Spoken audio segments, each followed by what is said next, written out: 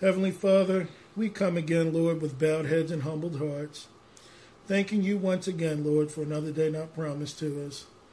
Lord, I'm asking that you forgive us of our sins and our iniquities and our shortcomings and our transgressions and those things that place a veil between you and us.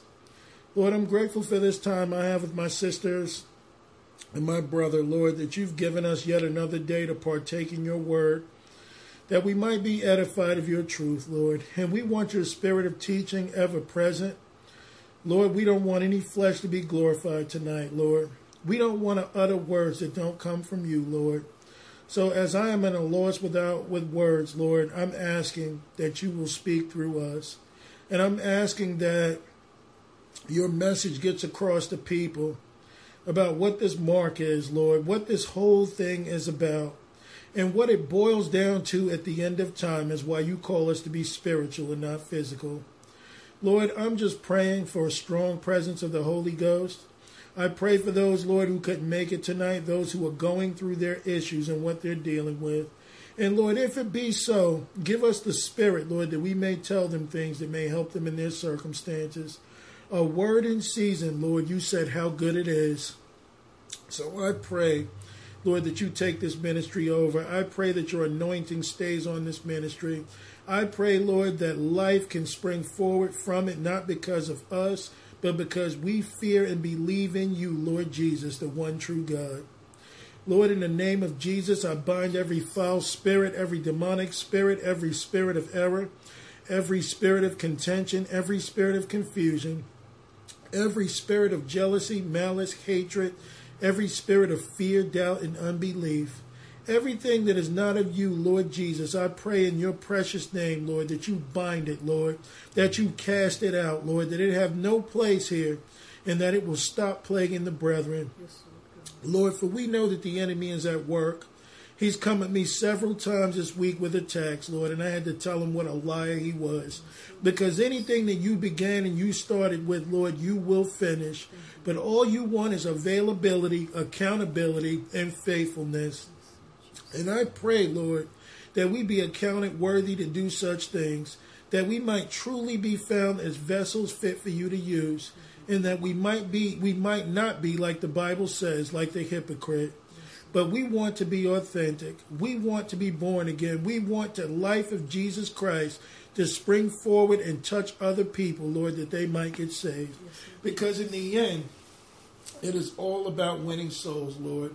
It is all about telling people the truth. And you know that it takes courage. It takes virtue, Lord. It takes truth to be able to tell the truth. So I pray that you search us out. I pray if there's any iniquity anywhere, Lord, within us, that you free us from it, that the chains, Lord, of shame and bondage may be broken, that we may be fully used of you. For you are the King of kings. You are the Lord of lords. You are faithful, you are just, and you are true, and you are worthy of all praises. Lord, I pray that you do these things, not for our sakes, but for your glory and your honor. In Jesus' name we pray. Amen. All right, so tonight's study is going to be called The Mark of the Beast. The Mark of the Beast. I know that we talk a lot about, different things that we deal with, and we've tackled subjects like this concerning the Antichrist, concerning lots of other things that, relating to it. But, I've been working on this study for about a good 8 months, because how much of the mark of the beast can you actually talk about before someone says, okay, I know about that? But, there were other things that came in accordance with, speaking of the mark of the beast. Like before you even get to the mark, it says if you receive a mark or the name of the beast or the number of his name. So it is important that we understand that this thing is not just about a mark. This thing is about a nature. This thing is about a frame of mind, okay, that is not just about, what we do. Because you get a lot of people telling you, I'm not going to receive the mark. Oh, did you hear about it? I'm not going to receive it. Guess what? You might be already branded. The mark is just the finishing touches on what the devil wants to do. That mark will just show at the end of time that he owns you, and it will have some effects on you, no doubt. But the thing is it begins with the name of the beast or the number of his name. Meaning that if you have the nature of the beast, you will no doubt accept the mark of the beast, regardless of what's going on. So that's why Jesus said that a man must be born of water and of the Spirit so that he might see the kingdom of God.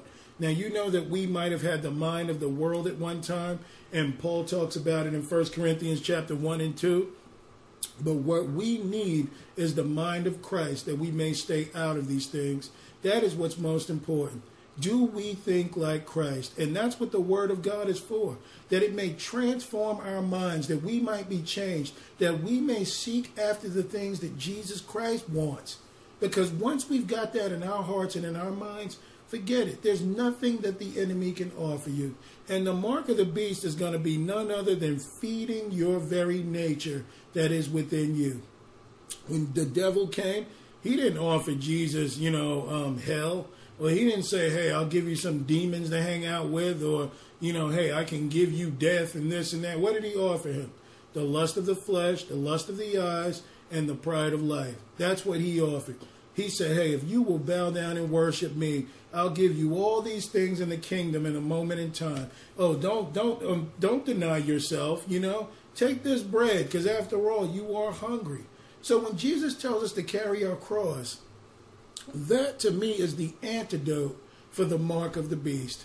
That's something that we've got to understand, because if we die daily, what can you offer a dead man? Nothing. That's something to think about. What would a dead man want from you? Nothing. Exactly. Because it's like, hey, that's not of my nature. So, every now and then we get glimpses of this. One of my biggest things was I would love to argue to prove my point. And some people would say, well, you're still like that. But, there were some things that don't affect me as much as they used to. It's kind of like when you really start to draw closer to Jesus, you don't care to really prove yourself as to who you are, because you know that the Lord lives in you. So that's just one of the many things in our nature that the Lord can change. When he says he gives us peace, he gives us joy, he gives us long suffering, he gives us faith, love. These things, especially temperance, being able to not be thrown by our emotions is another thing that will be really important to us for growth. All right, so let's get started in Genesis 1. I want to go to Genesis 1 and 24. But, one thing we have to understand about this mark, because we're going to cover that too, but the mark, before you even receive the mark, you have a nature. And see, people think that they're going to be tricked into doing this. They're going to be tricked into wanting this. The devil doesn't have to do that. What he's going to do is make situations so bad and so desperate that all you were going to have to call on is the Lord, or you are going to have what you desire from his system. So this is one of the things that we've got to understand, because a lot of people think the devil's going to try and trick you into receiving it. No, there's no need to do that. The devil already knows that he has children in this world.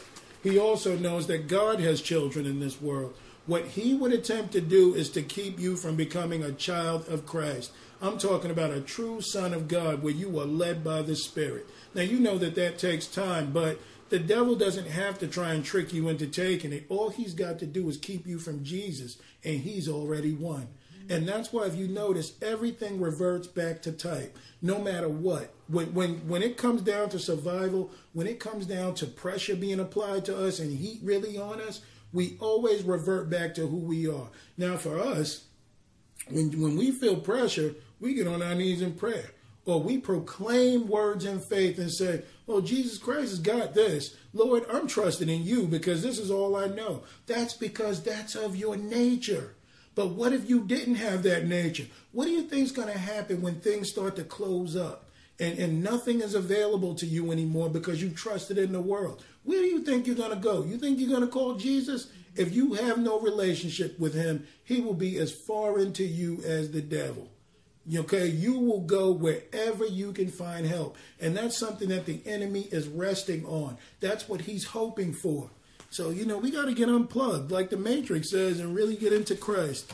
So, all right, Genesis 1, and we'll begin at verse 24.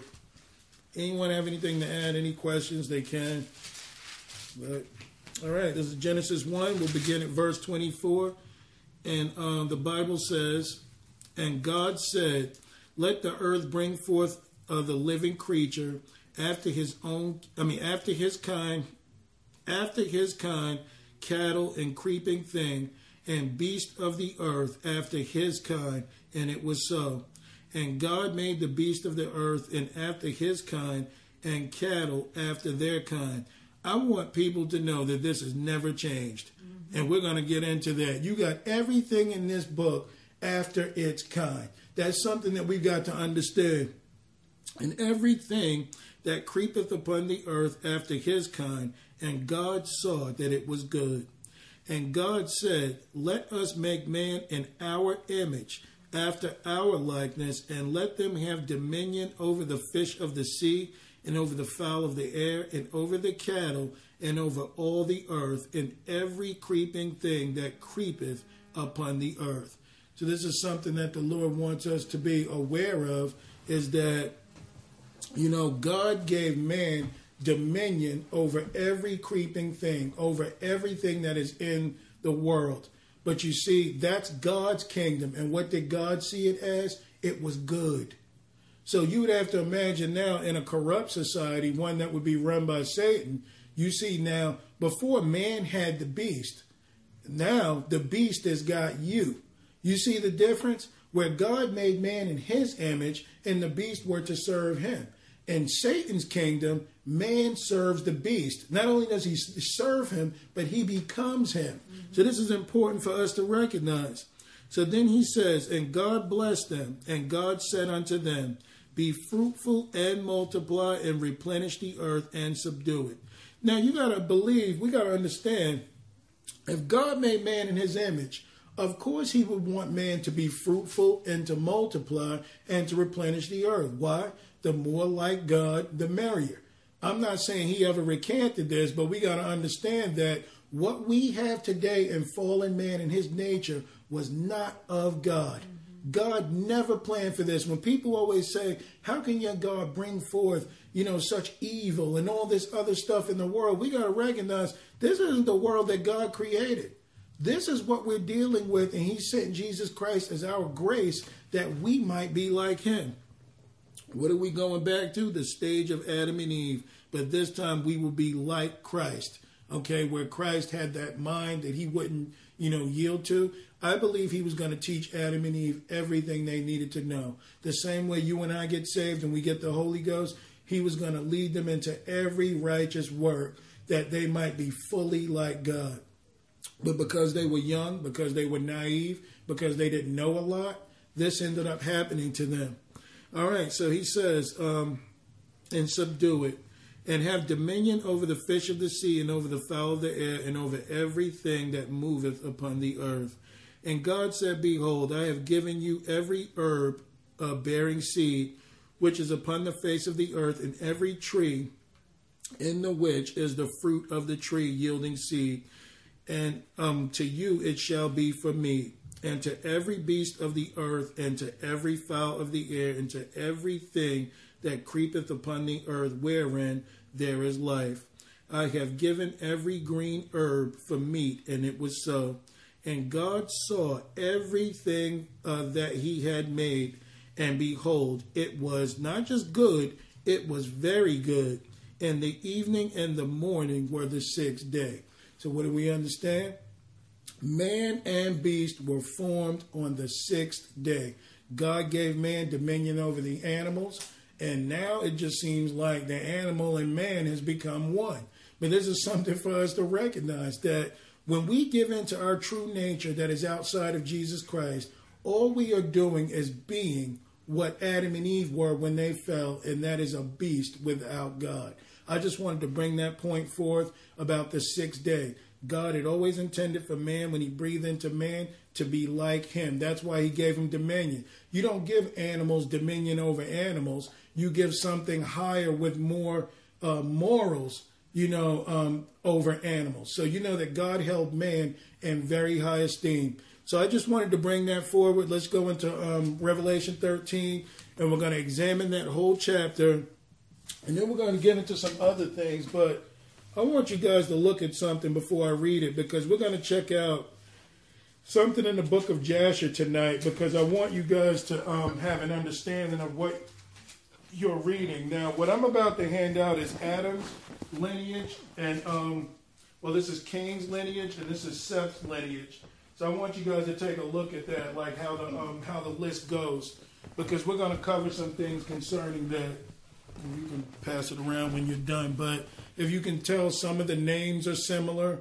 It was almost like they one was a cheap imitation of what was to be, but it's just really interesting stuff concerning that. So I'll go to Revelation 13.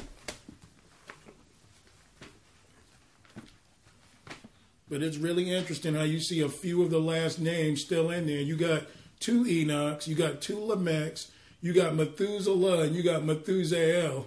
And it's like the names are just so similar. You got Cain, and if you look further down, you got Canaan. I mean, it's like really, really close.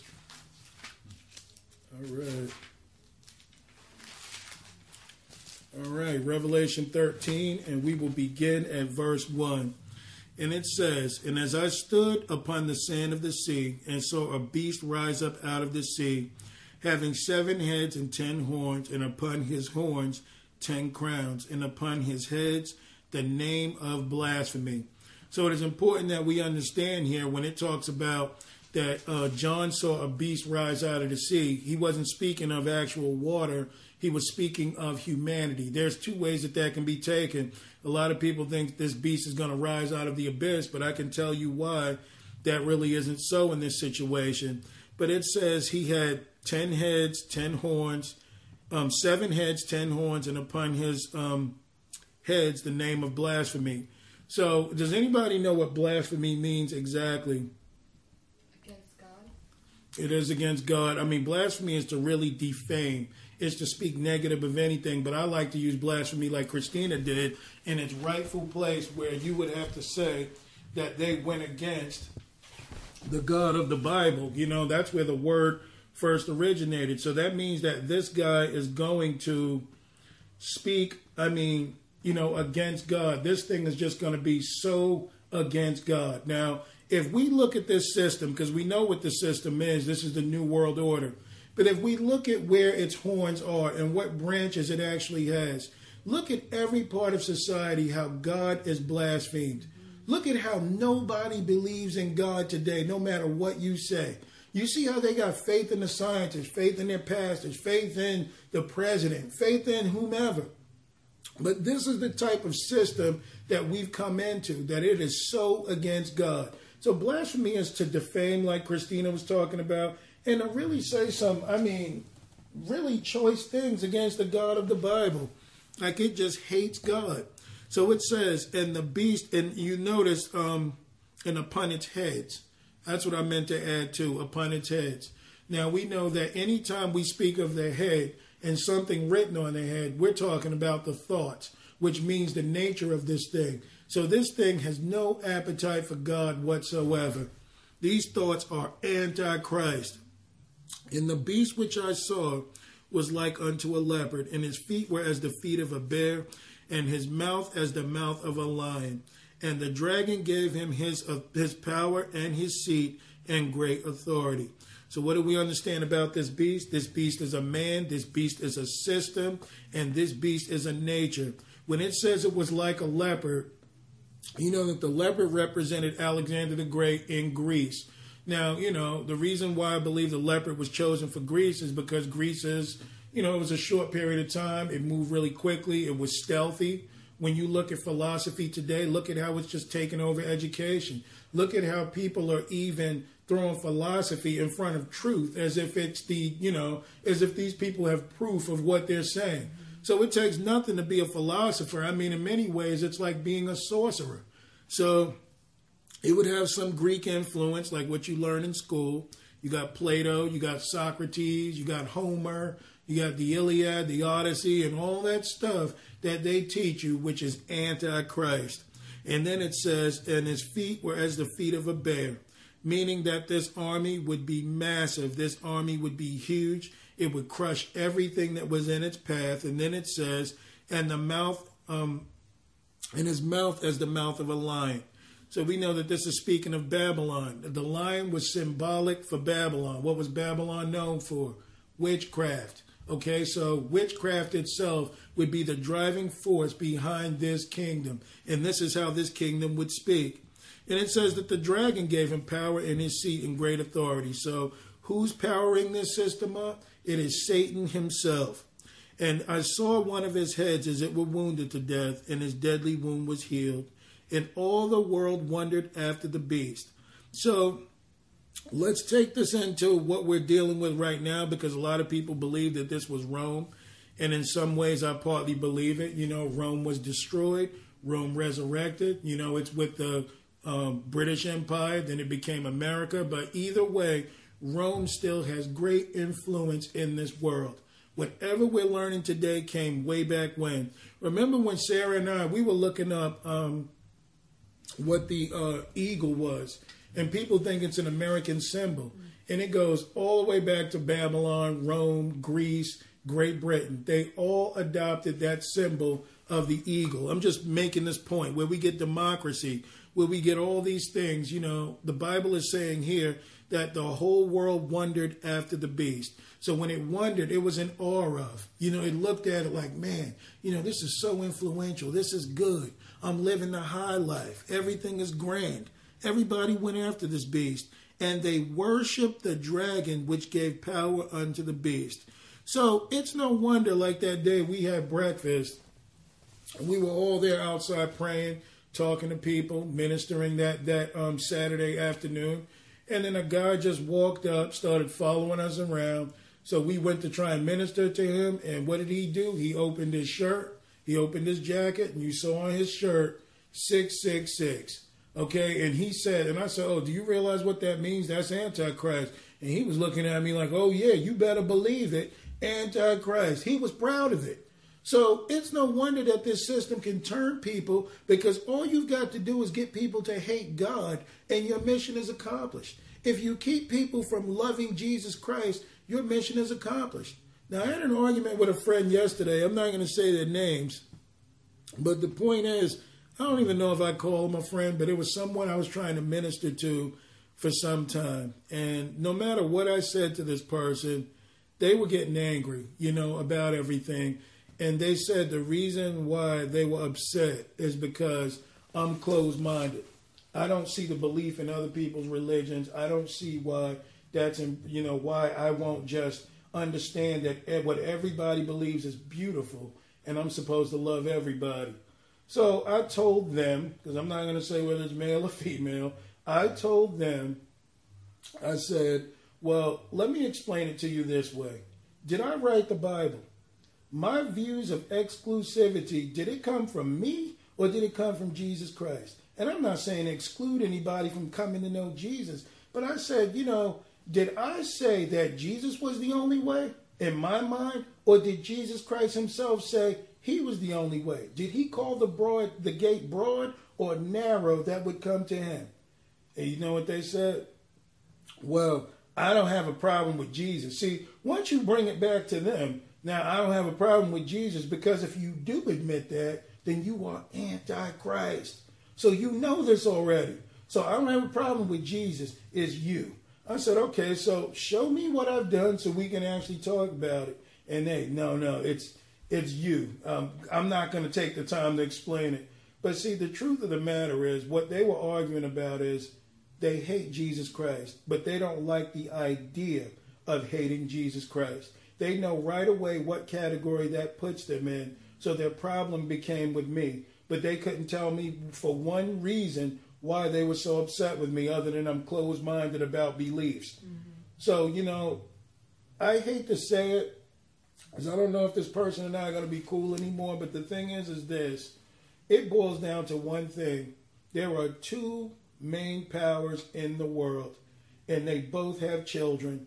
Okay, and their children are only going to be loyal to their fathers. No matter what type of relationship you have on this earth with a person, it does not matter. What matters in the end is who their father is and who your father is. Now, I'm not saying don't minister. You can minister to people. But if the person doesn't receive it and they become angry with you, then you've got to look a little deeper and see that there's something else going on. You can pray for them. You can encourage them. You can fast for them. I'm not against trying to win people to the Lord. But people got to understand, either you are with Christ or you are Antichrist. But people don't want to believe this, and they don't want to receive it. My daddy doesn't like your daddy doesn't like my daddy. That's what it boils down to. And sometimes we overlook it because we want people to come in. So you're like, all right, you believe something different. I do too. All right, but let's just be friendly. You want to know something? That doesn't work either. Because what boils down to it in the end is they're still mad about your God calling himself the only way. And, you know, if they want you to change your views to accommodate their friendship, then you got to know that that person wants you to deny your God. That's all it boils down to. We can get along as long as you open your mind. No, I'd rather be closed-minded and stay with the truth. Amen. So I just brought that up because, you know, it turned kind of ugly for a minute, but I had to come to the conclusion of, how can I go forward with this person? I can't. That person has already chosen a side. They're already angry and they hate me for what I believe. But they will never admit that what I'm believing is this, because that puts them in a different category. We have got to know that everything, like Pastor Price said, is tribal. You are either of one tribe or you are of the other. They've got no appetite for this. So it says, they worship the dragon which gave power unto the beast, and they worship the beast, saying, who is like unto the beast, who is able to make war with him? And I can tell you in most cases, this is why most people will have a loyalty to the world. This is why when you mention things, when you say, I don't care about the government, all I'm worried about is Jesus Christ, and people will look at you strange because they cannot imagine anything going against this beast. There's no way in the world that we can operate outside of this beast. So when it says make war with him, yeah, the beast is going to be powerful, no doubt. But you see, why a lot of people are going to bow the knee is because they don't even think that this beast can be dealt with. Verse 5, and there was given unto him a mouth speaking great things and blasphemies, and power was given unto him to continue 42 months. So you notice first it went to a system with heads and horns. Then it went to the dragon, giving this system its power. Now it's going into a man who was given power to continue for 3.5 years. And he opened his mouth in blasphemy against God, to blaspheme his name and his tabernacle and them that dwell in heaven. So this beast is at war with God. This beast hates the God of the Bible. But not only did he do that, he's blaspheming God and blasphemed his name. So what would the name of God be? Who are they really after? You think about it. I'm not trying to say like this is oneness Pentecostalism, because it's not. But you got to think about it. No one has a problem with God. Some people will even admit that God is Elohim. They'll even have tattoos about it. They'll believe this. The only name that this world has problems with is Jesus Christ. When you mention Jesus, that changes everything. So he says, and his tabernacle. Now, you know, I was going to wait a little bit before going into this, but, you know, we may as well get it all out. This tabernacle, I truly believe, because of 2 Thessalonians 2 and others, that tabernacle is you. When you blaspheme the tabernacle of God, you keep that tabernacle from having the Holy Ghost, having the Spirit of God, getting into a relationship with Jesus. So this is what this beast is going to do. He's going to destroy the temple of God. And see, whether people are saved or unsaved, they still have to recognize that you're the temple of God. And that's why the devil tries so hard to get you tattooed from head to toe, get you pierced, mutilate your body so he can sit back and laugh. It's not because he wants to see you that way. He knows that when you do this, it hurts God. But you're going to get into it, but I'm just going into the type of nature that is behind that who will receive the mark. And I'm not saying if you got tattoos, you'll receive the mark. I'm saying what the enemy is doing in plain sight. And them that dwell in heaven, verse 7. And it was given unto him, who? The Antichrist, to make war with the saints and to overcome them. And power was given him over all kindreds and tongues and nations. So what do we understand? Satan is going to rule the whole world. He already does. That word for overcome is the word that we get in the Greek, Nike. When they say Nike, victory, just do it. If you look it up in the Greek, that's what the word overcome means. So he is going to have victory over the children of God in this life. Not in eternity, not for the whole war, but he is going to win battle after battle, wiping us off of the face of the earth. That's what he wants to do. Then it says in 8, and all that dwell upon the earth shall worship him, whose names are not written in the book of life of the Lamb slain from the foundation of the world. So we understand that the only people that are going to worship this individual are those who do not know the Lord, those whose names are not written in heaven. And you can have your name written in heaven. We have to keep our names written in heaven. That's what the war is about every day. Every day, while you can get into heavy prayer and you go out in the world feeling good, and you come back home and you just feel so worn, so beat up. You find yourself might even craving some of the things of this life. Well, those are the small battles that we go through in day-to-day life just to try and stay with the Lord like we should be. All right, let me continue. And if any man have an ear, let him hear. He that leadeth into captivity will go into captivity. He that killeth with the sword must be killed with the sword. Here is the patience and the faith of the saints. Why is it patience in the saints? Because you guys, we're going to see all hell breaking loose around us in this time. We're going to be looking to people that we can run to, and they won't be there. There may be some believers, I believe, that are going to band together, that are going to go through things together, but we're not going to be leading anybody captive, and we're not going to be killing anyone. Okay, at least nobody human. And I'll tell you why I say that later on. But the thing is that that's the patience of the saints, that even in all turmoil, we are going to be like Christ through it all. So it says, and I beheld another beast coming up out of the earth, and he had 2 horns like a lamb, and he spake like a dragon. You guys know who this is. This is the false prophet. So in many ways, most people will not go to the beast because they may recognize that some of the things that he does are immoral. I mean, just straight up disgusting, wild. So this guy, he's got a partner. This false prophet is going to come forward. He's working in many of the churches and false religions today, bringing everybody on one accord. You got Rick Warren trying to introduce Chrislam. He's saying, hey, Islam and Christianity, they're all the same. There's no problem. All we need to do is come together. He believes that we call our God, God, and Jesus Christ our Lord, and they call their God Allah, and they're waiting on the Imam Mahdi, who is the Antichrist. But so he's believing in amalgamating this, and he's very effective. You got, what's the other guy? Kenneth Copeland. He's telling people that he's bringing the Catholic Church, the Protestants, back to the mother of the church, which is the Catholic Church. So you got a lot of Protestants that used to stand against Catholicism. They're all running that way because they're saying there's no need to fight. We all know Jesus. We all love him. Let's go with him. So you've got this playing out everywhere. You got New Agers claiming to believe in Jesus Christ. So this guy is going to come and put together what the Antichrist couldn't do on his own. He's going to come in love. He says he has 2 horns like a lamb. So this guy is going to be the nicest guy you ever met.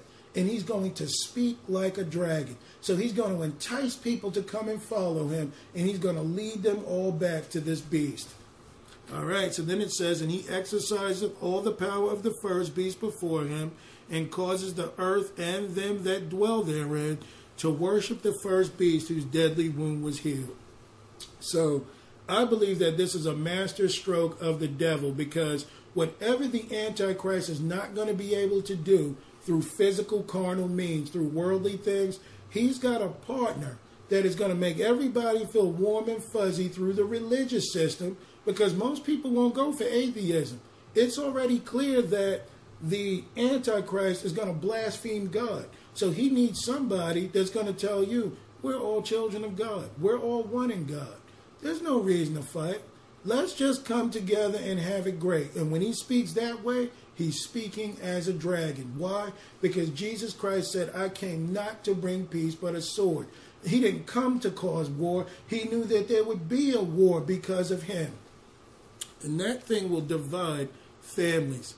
All right, so then he says... I got a question. Yeah. Why is it that worship the first beast instead the one was healed? It says, and he exerciseth all the power of the first beast before him, and causeth the earth and them which dwell therein to worship the first beast. Well... And how is the deadly one healed like that? Well, if we take that this beast is system, that it's nature, that it's also a man, then we understand that if, let's just say it was Rome that they were speaking of here, Rome has been revamped. Instead of calling him an emperor now, you got the Pope. That's pretty much what it is. It's the same setup. So this false prophet, like Kenneth Copeland is doing, is bringing all the people together to worship the first beast. They're bringing everything home. So the false prophet may come in love, false love. He may come in trying to entice people. But what he's going to do after that is, okay, now I'm going to lead you guys over here, and this is God. This is Jesus, everybody. So you see, that's why we can't accept any Jesus that is not the one of the Bible, no matter how good it makes us feel. Because in the end, he's going to be telling you, this is the Messiah. No, you will hear for Jesus, right? This is Jesus. But see, they call him the Imam Mahdi. They call him Krishna. They call him the fifth Buddha. So you see, we can all be happy and bring this thing together in one. So he's going to bring people together that they may worship the first beast. And that's why if you're in false religion, get out of it, because all it's going to do, they're going to talk more love than the Christian, while the Christian is going to be the one saying, no, Jesus Christ is the only way. There is no other name given amongst men whereby we must be saved. End of story. You either accept Jesus Christ or you will go to hell. That's the message that we're going to be preaching, and it's going to be strong. You know, because we're going to be bold. You're going to be speaking before hundreds and thousands of people that'll probably have guns and machetes and things in their hand. But the point I'm making is that you are standing for Christ. But these guys, the false prophet and his, they're going to be walking around. You see, that's just such hate. You got to come with love. And that's what my friend called me. Said I had hate in me because I wouldn't accept another religion. So you see, the message that they're bringing is going to sound beautiful. But the message that we bring, it's going to be, they're not going to tolerate it. We're not going for it. We don't want it. We've brought the homosexual with us. We've brought every other religion together, and we all love one another. But you, because of what you believe and what you want, you see, you can't be included in this because you're preaching division while everyone else is preaching togetherness. So you see, if we come like that, I mean, does that make any sense? That makes sense. I think it's kind of like the other way around. Like, you know, this person looks at you and says, you know, you're against me. It's not that they're against you. You're against them, because if you're not with them, it's like you're not my friend anymore. It's like I need somebody that's like me. Exactly, and that's what I tried to tell him. I said, you know, with a Christian coming and telling you the truth, knowing that Jesus wants everyone saved, I said that's not hate, that's love. I said if I knew that danger was coming your way, and I told you the truth, or I withheld the truth from you, I said, would that be considered love if I knew that you were going to get hurt? So, you know, in other words, I'm warning you of the danger that you might have it. And she said, well, you don't understand my point. So I said, whatever. But they said, you don't understand my point. But the thing is, what do you want me to do? Am I going to deny Jesus now to get along? Or am I going to tell people the truth no matter what, in hopes that even if they leave me, that they will get saved? The world ain't going to tolerate this. Did I answer your question with the... Yeah. Okay. So it says in verse 13, and he doth great wonders, so that he maketh fire come down from heaven on the earth in the sight of men. So this is one thing we got to understand too. We worship Jesus. We don't worship the gifts. The Bible tells us to desire spiritual gifts because, you know, that's the manifestation of God. But don't worship the gifts, because you're going to find many people that will do great signs and wonders before people, and they're going to say, well, see, this must be God. And you see, that's what's going to draw a lot of people in the new age today. What they're involved in most of all is, man, I'm getting experiences. I astral projected last night. I jumped out of my body and I went around the world. And I've gone into people's houses and things like that. Astral projection is real. Remote viewing is real. There's nothing wrong with being called up. It's about who's calling you up. God can take you out of the body. He did it to Paul. But it's who's calling you. But see, these people just want the experiences. Real things have happened to me. So it's got to be of God. And they don't understand that the devil himself has power too. Mm-hmm. So, the religious arm is probably going to be more deadly than the world arm, which is the devil, than the government. Because the Antichrist is going to come in love. The Bible already says that. He's going to come with flattery. He's going to come with peace. And you see, if you're not warlike for Jesus, if you're not a soldier of Christ, then what you're going to do is accept the olive branch. Thank you. There's no need to fight. And we're not fighting, but we're telling people the truth. So this is 14. And he deceiveth them that dwell on the earth by the means of those miracles which he had power to do in the sight of the beast, saying to them that dwell on the earth that they should make an image to the beast, which had the wound by the sword and did live. So this is important too, because a lot of people are speculating what the image of the beast is. I personally believe that the image of the beast is going to be that iron and miry clay. I believe that there will be people that have computer things in them. I believe that they're talking the time of Terminator, RoboCop, whatever you want to name it, AI, artificial intelligence, all these things will be, and they'll probably be mixed with some type of animal too. And why do I believe that this is the image of the beast? Because in the days of Daniel, they had an abomination of desolation. Jesus spoke that when the abomination of desolation would come, that, he said, stand in the holy place.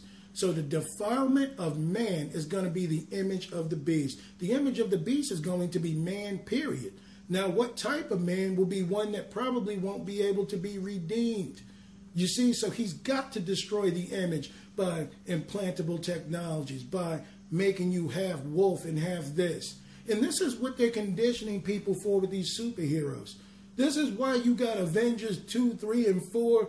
You got Thor, you got the Hulk, you got Batman, Superman, Aquaman, because they're going to try and get to your imagination and make you say, man, why be a regular human when I can see like an eagle, when I can actually fly and scale the walls, when I can be God-like, like I want to be. So this is what they're working on with people. But the image of the beast is going to be man. It's going to be a different type of man. It will not be able to hold the Spirit of God, but it will be something different than we've all seen. All right. So it says, and he had power to give life unto the image of the beast, that the image of the beast should both speak and cause as many as would not worship the image of the beast should be killed.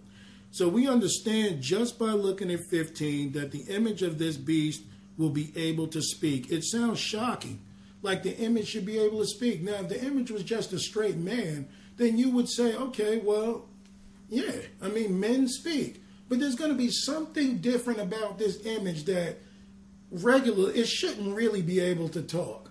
But it does because of them giving life unto the beast. Now, I want to make this point too, this is not kind of like the subject, but I'm trying to give people an understanding. Martin would probably remember this, maybe Sarah, but do you remember the movie Christine in the 80s? Remember with that killer car that caught some type of, had like a demon? It was like a possessed car. Yeah. And you could be sitting in the living room and the car would jump up. If it was after you, it'd come right through your house and get you. But the reason I'm bringing this up is because they're already making things where they expect machines to have demons. Okay, like instead of a demon needing you like normally, this is going to be something where life will be given unto the image, that image should be, it would have a body to work through, yeah.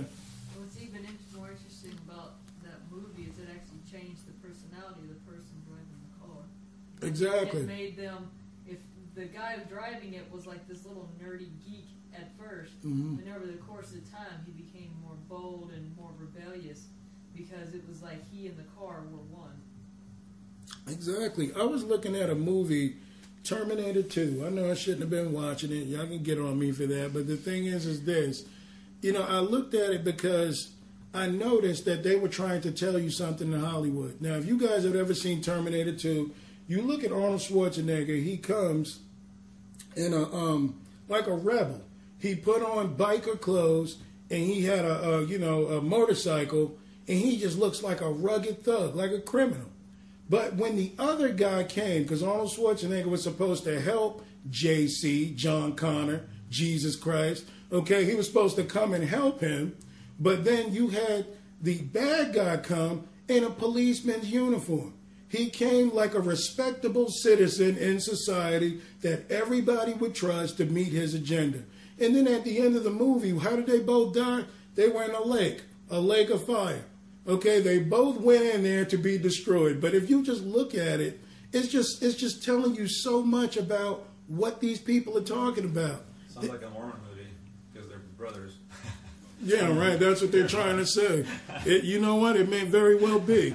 All right, but let me get through this before I lose Just my one question. audience. What's that verse where it talks about some beast that, like, you know, it was but is not, And yet is. That's yeah. Revelation 17. Yeah, so that's something like that. That's like, you know, used to be a person, but it's not anymore. Mm-hmm. But now it's with something else. Like it's got some artificial intelligence. Therefore, a demon can possess it, can take control over it. Exactly. They're even talking about the like Jurassic Park, that they can actually take DNA and make anything over. They can bring back stuff from long ago, and they believe that the Egyptians knew this, which is why they mummified bodies to save the remains. So some people think they weren't thinking of the past, they were thinking ahead, thinking that Ramses II can be brought back, Nimrod can be brought back. You know, we're entering a time now that, I mean, a science fiction writer wouldn't be able to make up. I mean, it's heading that way. So if they don't worship this beast, that they would be killed. And it says, and he causeth all, both small and great, rich and poor, free and bond, to receive a mark in their right hand and in their foreheads. So we understand wealth is not going to save you in this time. You know, powerful or not is not going to save you. Whether you're in prison or not is not going to save you. Okay, and it says to receive a mark in their right hand and in their foreheads. So that's a technological statement. When it talks about in, now you would say maybe even 70 years ago, 60 years ago, people would have said, oh, that just means on. No, it means in, because the technology is there today. So you see how the Bible is just timeless. Like it'll tell people, them that, you know, they're going to cause these people to receive the mark. Verse 17. So this would be just like the image at the beginning of the chapter with the you know, blasphemy written on the forehead. So it's like they're going to copy the beast. Right. That is exactly right. That's the Martin picked that up. I didn't even notice, but that is the image of the beast. It's gonna mimic its dead. And also, like with the right hand, it could be like, obviously, what's the right hand? It's like, you know, somebody's right hand is an important person. Like I don't know, like almost like they buy into it. They're like, you know, becoming this important person now, but they're blaspheming. They're the exact image of the beast. And that's why if you look at people like, well, let me read 17 and I'll get right to that point. But it says, and no man might buy or sell save he that had the mark or the name of the beast or the number of his name. So we got to understand here that when it says they won't be able to buy or sell, you know, to be honest with you, this is already going on a different scale. If you look at people like Lil Wayne, somebody that should be in the back of somebody's liquor store, just hanging out in the alley, this guy has become a multi-millionaire. Why is he made a millionaire? Not because he's a genius, because he can pump your children full of ignorance and things that are antichrist, so the devil will pay him handsomely for it. This is what we're getting in society. This is why we're running into people like this. But the devil is not going to play that game with celebrities any longer. Why? Some celebrities have found Jesus and walked away from this. So the devil is going to make the situation so desperate that it's going to come to a point of hey, it's either me or Jesus. And you won't be able to buy or sell. So this thing is going to creep up on people, and that's why the Lord leaves us his word. But you won't be able to have any of this. So you better figure something out. But see, the devil says, okay, if you are going to receive this mark, then you've got to do what I tell you, and I've got to own you. This is going to be ownership. For people that understand what this RFID chip is and this other stuff that they're working on, I've heard from some people that have worked in their labs says that this mark will not be able to allow you to pray. You won't even be able, it won't even be a thought in your mind. You would instantly be reprobate from the moment you had taken it. Now that's hard to fathom, but you will truly be what you already were, but there'll be no chance of return. There'll be no chance of redemption. So the devil, he paid some Hollywood stars, and many have been killed for coming to the truth. Many of them have escaped and living normal lives now, and the Lord has protected them. But he's not playing that game any longer. Hey, you're not going to be able to buy or sell. Now, you cannot just walk up to the devil and say, let me get the mark. It's not going to work that way.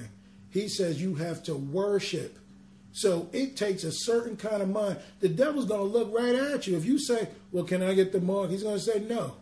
All right? I'm telling people firsthand what it's going to be like. You've got to worship. That's why he's strong-arming people into it. He's taking away the things that we think are going to be so important, but it won't do anything for you. Oh, you want to know? There's no place to buy. Walmart's got everything now. We've all got super centers. That's what they're building. They're amalgamating everything together so that you'll have to go to Walmart. You'll have to go to Target. All these small businesses, I see them closing up everywhere. They're going to be crushed. It's going to be one amalgamated pipeline, and you can either receive that mark or not. Here's another thing Sarah and I did. We're going to get into this, but here's another thing we did. We went into Walmart one day looking for something. I don't know why the Lord told me, look at the prices on things and count them. And I did, and almost every single one of them was either went up to 13 or 26 or 52 or something like that. But it was like in the 13 times table. And if it wasn't 13, it was 6. But it was just so crazy how even when they have that little 6-pointed star for the Walmart symbol, you know, all that stuff that they have together. I mean, this place is truly the place of Satan. It's so crazy. You ever look at their prices? They don't make sense. Like, why would you do something like $198.78? Who does, you know what I mean? Prices that way. But they'll give you the most odd things. 1944. What's going on with that? But this is how much the beast is worshipped in places like this. And witchcraft at the highest level. So he says that they would receive a mark or had the mark or the name of the beast or the number of his name. As we talked about earlier, you will have to be able, it's not just the mark. The mark is only the finishing point. But it says, or the name of the beast. Do you have his title? Do you identify with him? That's something we've got to understand. If you've got the mind of Satan, you will do everything that he tells you to do. One big point about this mark or this name of the beast, we got to understand that the Antichrist stands for total selfishness. That's why he can enter into homosexuality. Now, I don't care what anyone says. You can't love somebody in homosexuality doing that. All right, and I might have to get graphic here just to make the point because I want people to get saved. But how do you release body waste into somebody's mouth or other places that you know that you're not supposed to be in? That is about as unclean as you can get. And you're going to tell that person you love them, but you got to understand that that spirit is all about me. What I can get out of it. I got to love you my way. I've got to sodomize you so that you can see my love. When really there's no love at all in this. So you see how warped, you see how twisted it is? But the spirit of the Antichrist in this mark, in this name of the beast, is about total selfishness. I mean, you can even see it happen to Christians. You tell them something about what the Lord may want, and what do they come with? Me, mine. See, the Lord he's doing it for me. See, right away, you're already in that place. There's nothing wrong with having a relationship. Salvation is an individual affair, but the church doesn't work alone. We are all members of one body.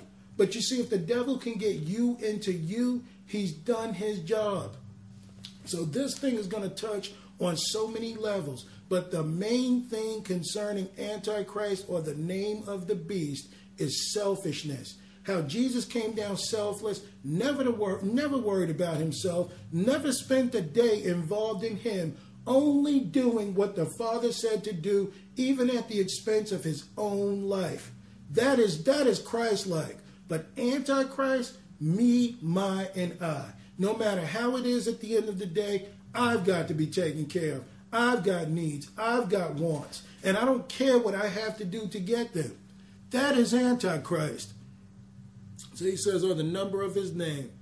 Here is wisdom. Let him that hath understanding count the number of the beast, for it is the number of a man, and his number is 666. So I believe that that would be man. I believe that that would be beast man. And I believe that that would be man without God, never reaching his full potential. That's what the mark is all about. People are sitting there waiting for a silly, stupid mark, when the truth of the matter is, it's your nature that's going to do you in, not this mark. It's if you know Jesus Christ. How much do you give to the brethren? How much do you preach the word of God? How much are you available for Jesus Christ to work with you? But people are sitting here worried about the mark. Man, you've already taken it if you don't know Jesus. And that's a fact. And you got to know him for real. Why? Because of the religious side of things is going to draw a lot of people too. The Bible talks about a great falling away. And many people, and this is another thing of the beast. The beast will honor man more than he would God. When you hear humanism, that's the thing that goes against Jesus Christ. You know, what man can do, what Einstein said, what Martin Luther King did when he was here. You know what? They may have some good perks in society, maybe not. But the end-all, be-all is Jesus Christ. But you see, when you worship man, you know what you'll take over man? Your family, your friends, your wife, your children, anything that goes against God. And that's why we've got to love him first. Now you see why the Lord is telling us, man, love me above all. I don't care about all your other relationships that you've got. You've got to love me first. If you stay anchored to him, then there's nothing that the enemy can do to you. But if you love something more than Jesus, the devil will find you out, because that's what he does. He will put it to the test. All right, let's move on. Let's go to Ecclesiastes 3. If you guys want to add something, you can. But let's go to Ecclesiastes. No, matter of fact, Jeremiah 3.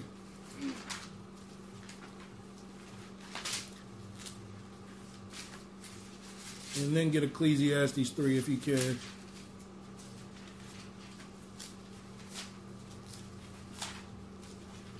And you know, the Lord, praise him. I mean, I love the Lord.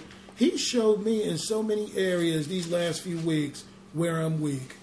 I can sit there and preach and and the Lord this and that. But there were a few situations, including a situation with my friend, that, you know, kind of checked my spirit a little bit. Because, you know, as much as I wanted to tell that person, hey, you know what, find Jesus or whatever, I'm not going to deal with you, there was a part in my flesh that perked up and said, make friends with them. Don't let them go. They've been such a nice person. You see, but I had to say, this is not about me. This is about Jesus. What can happen to me if I pursue a friendship with this individual, and if I yield just a little ground, how much more might I yield? To the point to where I'm almost ashamed to mention the name of Jesus because I'm worried about this? Oh, no. Not me. Not me, pal. How they say it. All right, Jeremiah 3 and verse 1. They say, if a man put away his wife, and she go from him, and become another man's, shall he return unto her again? Shall not that land be greatly polluted? But thou hast played the harlot with many lovers, yet return again to me, saith the Lord. So right now we get a glimpse that Jesus Christ, I believe this is the Lord, but you get a glimpse of God's heart. He's saying, you know, I'm trying to get to you and work with you. I'm trying to even bring marriage up as a point to let you understand, wouldn't you be greatly polluted if you left me and went off on your own life doing your thing, and now you want to return to me? You know, I mean, God has feelings too. Look at 2. Lift up thine eyes unto the high places, and see where thou hast been lying with. In the ways hast thou sat for them, as the Arabian in the wilderness, and thou hast polluted the land with thine whoredoms and with thy wickedness. So God is looking at the children of Israel. He's seeing the idolatry within them, the things that they're doing, the things that they're worshiping. And he says in verse 3, therefore the showers have been withholding, and there have been no latter rain. So we know that these showers are like literal showers that will give the harvest, have crops ripe for the harvest so that Israel can eat. But we know that this also has a deeper spiritual meaning, because the latter rain is what we all wait on. The latter rain is baptized in the Spirit. The latter rain is having the abundance of God for growth. So he's saying that those things have been withholden. Let's find out why. And there hath been no latter rain, and thou hast a whore's forehead, thou refusest to be ashamed. So we understand that a whore's forehead would be someone that thinks like a whore. Like, in other words, you might want to be loyal to God in some ways, but I got too many wants and desires that I need. That's a whore. Because instead of giving God your loyalty, you're giving it to everything else. So he says they have a whore's forehead, and they refuse to be ashamed. So not only are they cheating on the Lord in their minds, and that's what's leading them to do what they do, but they like it. They have no shame in it. Yeah, I did it, so what? We're talking about the reprobate mind. We're talking about that mind that does not want God. So we have to make sure we don't have whore's foreheads, because a whore, everybody knows, whether he's a whoremonger or she's a whore, you're going to be disloyal. The Bible even told people in Leviticus, don't even marry somebody like that, because they won't love you the way that you are supposed to. They will not stay loyal to you. Now, that was Leviticus, so I'm not trying to bring that up. But the point I'm making is that harlotry can live in the heart of even believers. And that's why the Lord slowly has to pluck these things out, that we might be faithful. That's what the whole thing of sanctification is all about, is having the mind of Christ that we might grow. So I just wanted to bring that point up about the whore's forehead, because those who receive the mark, if you love anything more than Jesus, you will definitely receive the mark if God doesn't come into your life, or you don't seek him and have a relationship with him. If we feel pressure right now, even though we're not in persecution, even though we don't even have the guts to speak up, even though there are things that we just can't quite give the Lord. Now imagine under intense pressure. There's no way for you to survive unless you receive a mark. What do you think people are going to do?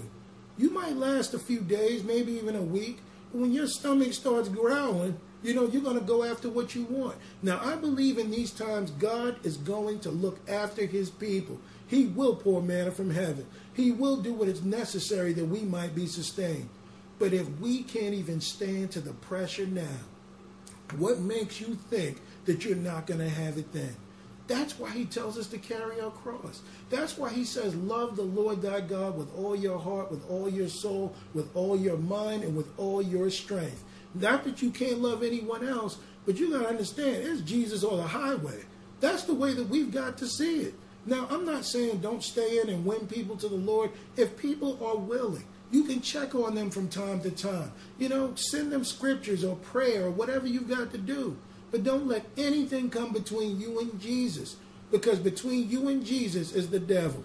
And if he can put that little wedge between you and God, you won't even think twice before you receive this mark. Let's move on. Let's go to Ecclesiastes 3. And if I'm feeling the pressure now, I know I've got to power up. I know I've got to get more into Jesus.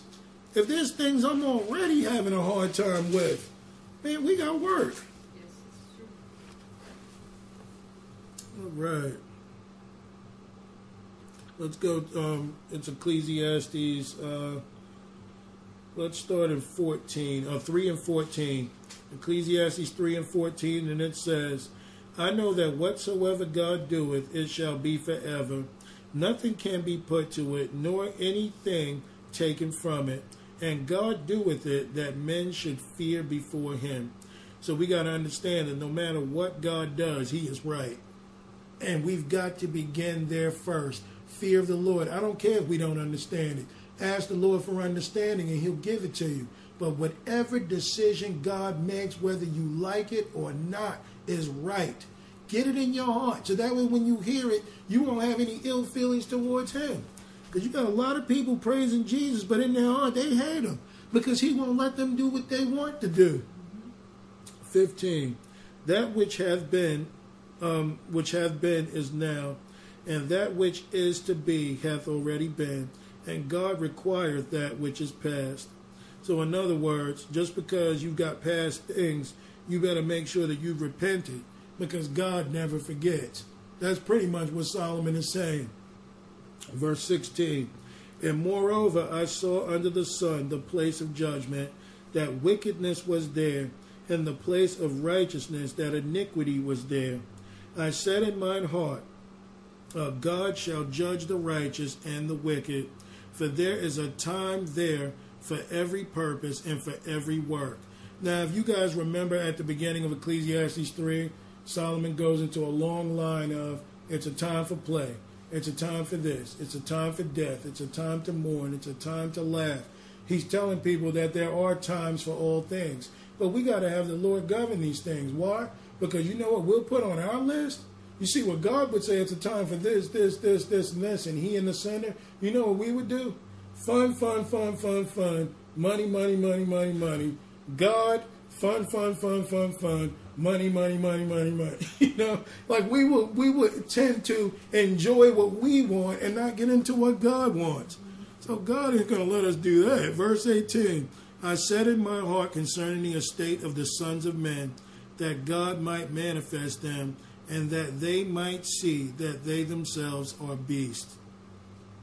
I'm working on this with an individual at work right now because he's an atheist, and I mean, he's an intelligent guy, but, you know, it's like when you try and explain things to atheists, they swear that they know everything inside out.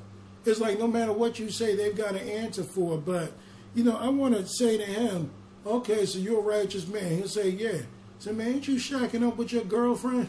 You know what I'm saying? I don't want to go there with him, but I'm just saying that no man is righteous. Like we talked about Sunday, we've got to get to the point of, you know, God's righteousness being the only real righteousness. Because you know what we do where we work? We'll tell the kids, don't curse. Don't say that. Don't say these nasty things. Be like this. Now, some people would say, that's good. You're helping out the children. But when the kids go home, guess who's cursing now? Guess who's got the filthy mouth? Guess who's talking about all their disgusting things in the workplace? It's the staff themselves. So think about it. How can we tell the kids what not to do if that's how we are? And see, God doesn't come from the standpoint of do as I say, don't do what I do. What God does, he wants us to do. So God's righteousness is true. And outside of his righteousness, you really got perverseness. You've got twisted minds. People who are good by their own righteousness. But see, Jesus Christ, I love him because he'll cut you down to nothing. You know, it's like, you know, somebody might say, well, he's a murderer. And the Lord will turn at you. Aren't you a fornicator? You know, do you realize you and him are the same person in my eyes? Because you're both sinners. So that's why he tells us, take the beam out of your eye that you may see clearly. Then you can go and tell someone else about theirs. You know, so that's what's important because Solomon is saying here, he's hoping that men may find God, that they may recognize that they are beasts. If we really step back and take a clear look as to who we are, we're not righteous aside from Christ. We have a double standard. If someone says you did it, well, that was different because I did whatever. No. I mean, you know, right is right and wrong is wrong. Verse 19. For that which befalleth the sons of men befalleth beasts, even one thing befalleth them. And as one dieth, so dieth the other. Yea, they have all one breath. so that a man have no preeminence above a beast, for all is vanity. So this is true. If we were to look at things in God's evaluation, aside from God's word, and let's just say we have a great life in everything that we do, we're still scheduled to die. And if we're vain, in many ways, we're just like beasts. Why? Because, you don't have to, a dog doesn't, tell you what kind of food he wants to eat and stuff like that. Dogs act on impulse. You get what I'm saying? I see it, I want it. And God wants us to have more self-control and restraint than that. It's like, man, stop eating from off the floor and come and sit at the master's table. But you see, beasts are without control. That's another sure sign of this sign of a beast. No control. I see it. I gotta have it. Let's be real. How many men will tell their wives, and she probably wants to be close to you that night, hey, wait a minute, I gotta go pray. I gotta give the Lord his time. Most, men or women, oh, well, I'm glad you came. I worked hard after all, and, I need some comfort. I'm not trying to be funny, but I'm just saying, how many people got a heart for the Lord where we can turn away that? Where we can really tell our boss, you know what, because of the standards of this place and how it is, you can keep all of this money, all of this stuff, and I'm going to go on with Christ. How many of us can say that? And I'm not saying to do that. I'm just making a point that, how much do we hold the Lord in that higher regard that if we saw something not right, that we would either address it or just, cast it aside, at least for a minute, to be able to have time with the Lord. And this is what's going to be required in the future. God needs the time that we need, that we give to everyone else. Verse 20, all go unto one place, all are of the dust, and all turn to dust again. Who knoweth the spirit of man that goeth upward, and the spirit of the beast that goeth downward to the earth? So we understand we got two types of nature here. They seem somewhat the same, because how science will label us, we're mammals. And then they'll give animals some stupid name that they come up with, a Pithecus Amaropithith, or whatever, that they go with. And then what are you? You're a Homo sapiens sapien. Well, in God's eyes, it's supposed to be wise man. But in God's eyes, God sees us to have a different nature that goeth upward. Because you see, when animals die, their soul or whatever doesn't go to heaven. Okay, the bottom line is God is looking for us to be called up higher. When he says, my ways are not your ways. So you see, the spirit of the righteous, that which is like Christ, is going to be lifted on that last day. Why? Because Christ lives in it. But something that has the nature of the beast, it's going to go downward because it's lowly, because it's earthly, because it's sensual, and it's lastly devilish. Let's go to James 3 real quick. I want to make this point. Don't let me overtalk y'all guys. Y'all got something to say. I don't want to just be da. Is it too hot in here? No. All right. No, everything that you're saying is on point. Everything the Lord is saying is on point. I had no idea how I was going to present this tonight. All right. So when you look at this, let's start at verse 1. So he says, my brethren, be not many masters, knowing that we shall receive the greater condemnation. For in many things we offend all. If any man offend not in word, the same is a perfect man, and is able to bridle the whole body. So what is our biggest problem? The mouth. If we can just put that under wraps, man, we are probably 70% home. That's something to think about. Verse 4, behold, all the ships, which though they be so great, are driven of fierce winds, yet are they turned about with a very small helm, whithersoever the governor listeth. So in other words, if you've been in a ship, which I haven't, but I guess I've seen enough movies where they talk about, the ship may be great and it may be big to go with the waves and other things, but all the captain's got to do is, turn it, or even when you row and the boat will turn right along with it. All right, so he says, verse 5, even so, the tongue is a little member and boasteth great things. Behold how great a matter a little fire kindleth. Now that's true too. This is something we've got to think about. Gossip and all these things that we think don't hurt people. And I've been guilty of this, man. And this is what I'm praying to the Lord about. That I have good thoughts towards people, whether they are of Christ or they are not. It is so easy to get caught up in, yeah, you see the way they're doing this? See, this is what I'm trying to say. Now, the Lord is like, if you ain't got nothing good to say, or if it ain't about me, then really say nothing. What's so interesting about Jesus is how little he talked. But when he did, you get what I'm saying? It was meaningful. It was fruitful. It was about something. But half the time when people would say things to him, he was like, Jesus, aren't you going to defend yourself? And he was just writing in the ground. Well, they were saying all these things about the woman. He wrote as if he didn't hear them. But I want that type of control, being led by the Spirit. When to speak and when not to. Man, this is what it's all about. So you see, a little fire can turn into a roaring blaze. And the tongue is a fire, a world of iniquity.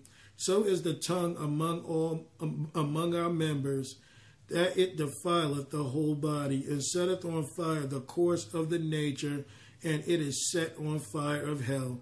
For every kind of beast, and of birds, and of serpents, and of things in the sea is tamed, and have been tamed of mankind.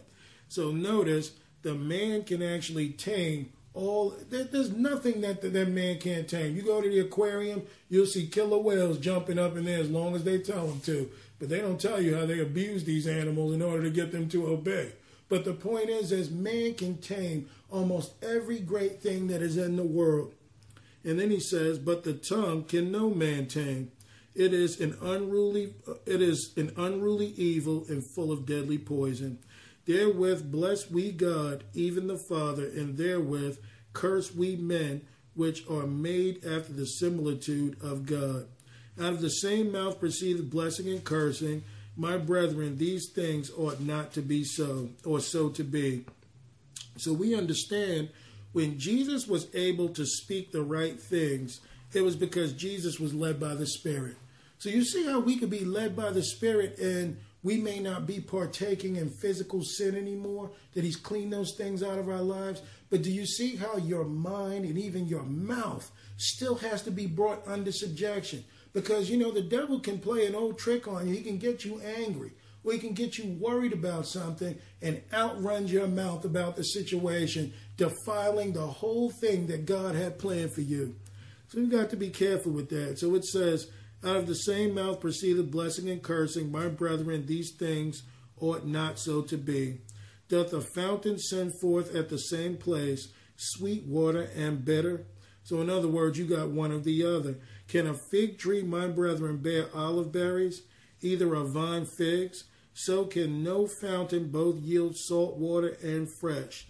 So this goes right back to what Jesus said, what James is addressing. A good tree bringeth forth good fruit. An evil tree bringeth forth evil fruit. We've got to understand that Jesus gave us the spirit of discernment because he knew that evil has a beautiful side. That's a teaching we got coming up too, the beautiful side of evil. Because you got to understand, we measure everything with God. You got some really nice, well-intentioned people in the world. But when you bring up Jesus, they got no appetite for it. They got no appetite for the real gospel. They love to feel warm and fuzzy and love all these things, but they got no appetite for the truth. See, so you got to regard people according to the truth of God. Now, my friend, I think, is a very nice person in terms of being nice, in terms of, always happy, always in a jolly mood, really tries to see the lighter side of things.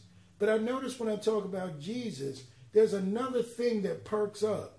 There's this feeling of, why are you talking about him? So you can see behind all that beauty, behind all that niceness, behind all that love that they have, there's a real hatred for truth. I can't dwell with people like that, because what drew me closer to Jesus Christ was seeking the truth. I wanted to believe Jesus. I was raised to believe him. But I didn't know him for self. I didn't know anything about the real truth. But like Jesus Christ said, the Spirit of God leads you into all truth and righteousness. So beware when people don't have an appetite for the truth. Because that is the main thing when you walk with Jesus. He is called the Spirit of Truth, which is the Holy Ghost. When they don't like truth, you've got to ask yourself, what is it that is there? So Jesus didn't mind the truth. So it says, verse 13, who is a wise man and endued with knowledge among you? Let him shew out of a good conversation his works with meekness of wisdom. So meekness is, humility, lowliness, like we talked about, I think a week or two ago. And it says good conversation. So he's talking about a lifestyle full of humility and full of wisdom. Not our wisdom, but the wisdom of God. But if ye have bitter envying and strife in your hearts, glory not and lie not against the truth. So he's warning us here, if you've got that in you, hey, don't glory in that. You ask the Lord to take it from you, and don't lie against the truth.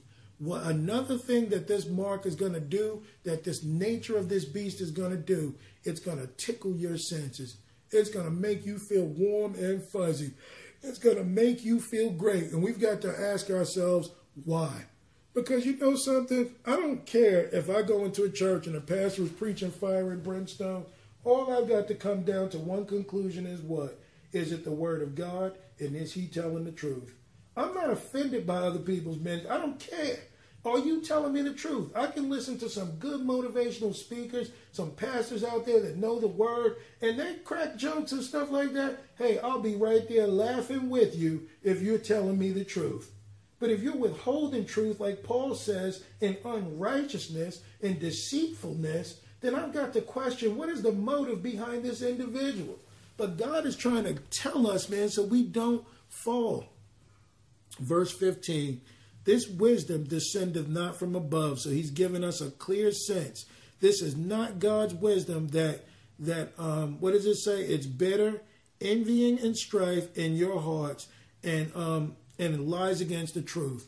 So anything that would lie against the truth is not of God. So he says it doesn't descend, not from above, but it's earthly, sensual, and devilish. Pastor Price has a good teaching. You guys check it out when you get the chance. It's called Earthly, Sensual, and Demonic. But he brought up a good message concerning this because, you see, earthly is a nature. What would earthly be? Worldly, carnal. That's the carnal man, the five senses, the natural man. And then he says sensual. So not only is he earthly in mind, he's got to feel good in order for it to be good. I don't care. Is it true or is it not? And lastly, devilish. Because once the devil can keep your mind earthly and not heavenly, once he can get you sensual and not spiritual, the only thing left for you is demonic. The only thing left for you is the devil, because he pulled you away from God. That's one thing about Jesus. He told you what was what and did not care. Verse 16, for where envying and strife is, there is confusion, which is perversion, and every evil work. So we might have disagreements, but when confusion is there and it remains, we've had disagreements among ourselves. But you see how at the end of it, the Spirit brought us right back on one accord? Because God was at work. But when you keep confusion, when you keep perversion, when you keep things that are not right, that's not an atmosphere for God. God wants nothing to do with that because it doesn't glorify him. So then it says, but the wisdom that is from above is first pure, meaning true, and is peaceable, and is easy, and gentle, and easy to be entreated. I got a teaching coming up on gentleness too, because people think gentleness is this. You just kindly pick it up very lightly. And that's not gentleness. Gentleness is to be able to be, like not easily angered, not quick to wrath, not quick to strife, but you are, you're handling things in a manner of humility. Like you don't have to raise your voice to hurt someone. You can just tell a person straight up. Poise. Right, exactly. It's like having poise. But that's gentleness. But some people think gentleness is, hi, brother, I just wanted to tell you something. And now, I don't know what that is, but that's not gentleness. The reason why God has such gentleness, that shows God's strength. We've got to understand this. This is not because I'm afraid to offend or I'm scared, so I've got to touch it this way. It's because God is almighty, all-powerful, and all-knowing. But towards us, he's gentle. Because it's like, guys, if I really had to show force here, you're not going to win this. So, he works with us slowly. He helps us get through things.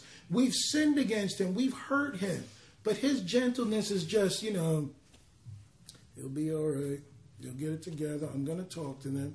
But God also has his time of visitation. When he comes to visit you, then we've got a problem. But he is a gentle God. But, he's not gentle to the point of not his wrath being shown, not to be able to judge the world in the end when the world is wicked. So that he's got more than, one thing. It all depends on what fruit is necessary for which time. And he can do it anytime he wants. He's God. So it says, and easy to be entreated, full of mercy and good fruits, without partiality and without hypocrisy. So if we're going to walk with Christ, we need to be like him. Because if we've got partiality, like when people have double standards in righteousness, when we have hypocrisy, that means we claim to be one thing, but we're doing another.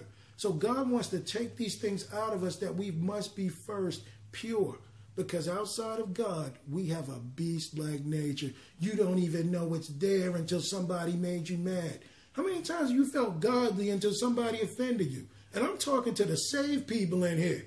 And all of a sudden something perks up and you're ready to rip into that person because, that's what's in you that the Lord is trying to get rid of. Man, we all godly until somebody steps on your foot or touches a nerve. Then you're like, no, I'm going to deal with this. And someone's got to tell you, that's not the way of the Lord. And then yeah, I know. But you almost got to get brought back to your senses because outside of God, you are a beast. So, we've got to get out of that nature. Let's go to Genesis 4 because I don't want to waste too much time. This pastor said that's got a big church. Said, you're godly until you have to leave the parking lot. Mm-hmm. It's such a big church with many cars. It's like people can get angry. Oh, yeah. People get mad. It's true. Now, I want to bring up this thing. I'm going to read a little of this. But if you guys want the full story, and I want to be careful how I say this, the book of Jasher really is a good read.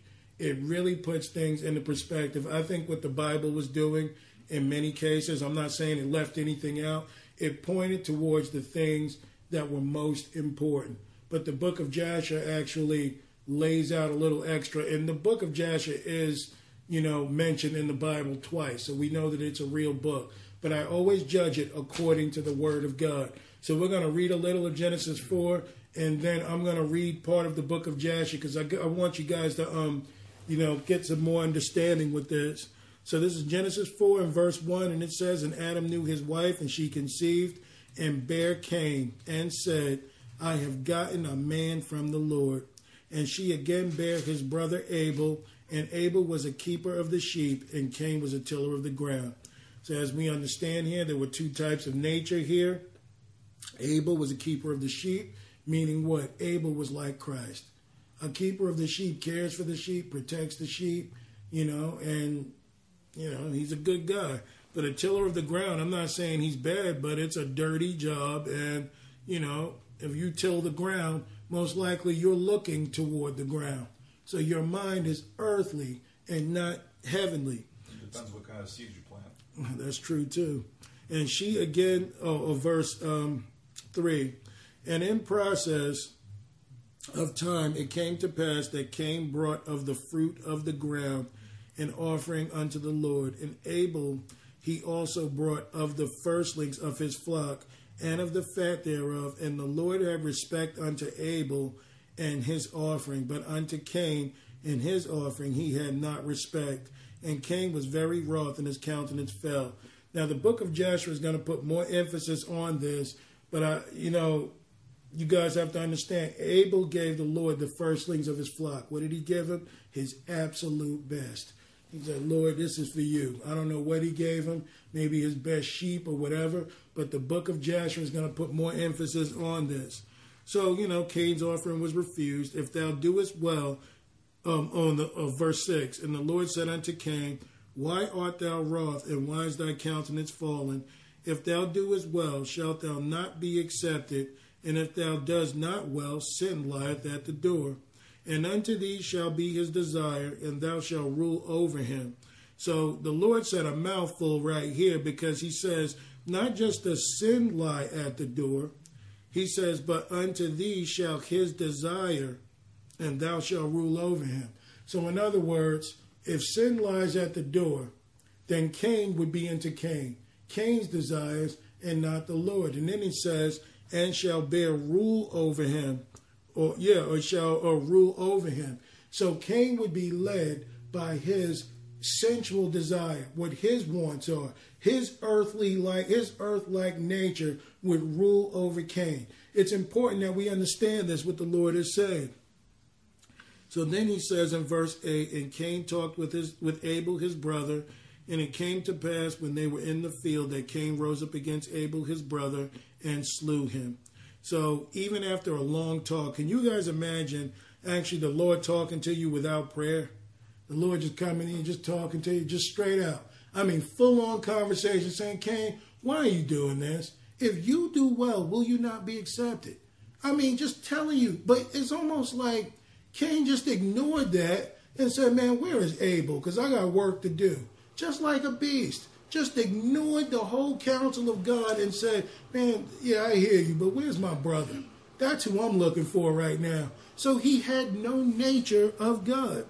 So then he says, and Cain talked with Abel his brother, and it came to pass when they were in the field that Cain rose up against Abel his brother and slew him. And the Lord said unto Cain, where is Abel thy brother? And he said, I know not. Am I my brother's keeper? And he said, what hast thou done? The voice of thy brother's blood crieth unto me from the ground. And now art thou cursed from the earth, which hath opened her mouth to receive thy brother's blood from thy hand. When thou tillest the ground, it shall not henceforth yield unto thee her strength. A fugitive and a vagabond shalt thou be in the earth. So we got to understand here. Now, Cain wasn't let off the hook. He says, when you till the ground, when you're looking for that treasure, as Jesus Christ would say, or you're looking for that fruit that we're supposed to have, it won't be there for you. So Cain was cut off. This is important that we understand this. Now, some people would say, well, how come Cain wasn't given another chance? You know why? Because they knew the Lord. It's not like the veil that we've got today over us where we, Lord, is that you? Or is that somebody else? Or I've got to work to get there. I mean, the Lord was still talking to them like he spoke to their parents. He told Cain what would befall him. And Cain didn't say, but Lord, I don't understand what this means. I think because man was so close to the beginning, Cain understood perfectly well what God was saying. Their minds were probably at this time with Adam and Eve more like God than what we can possibly imagine in this carnal world. So he told Cain, that's it. And he said, and thou art cursed above the earth, which hath, I've read that. Okay, so it says, he will be a fugitive and a vagabond shalt thou be in the earth. And Cain said unto the Lord, my punishment is greater than I can bear. Behold, thou hast driven me out this day from the face of the earth, and from thy face shall I be hid. And I shall be a fugitive and a vagabond in the earth, and it shall come to pass that every one that findeth me shall slay me. So notice what you hear is, I, me. I will be a fugitive. I will be a vagabond. This is more than I can bear. And then he says, everyone that findeth me shall slay me. So who is Cain worried about? Himself. This is an early Antichrist, and we're going to find out how much. And the Lord said unto him, therefore whosoever slayeth Cain, vengeance shall be taken on him sevenfold. And the Lord set a mark upon him, lest any finding him should kill him.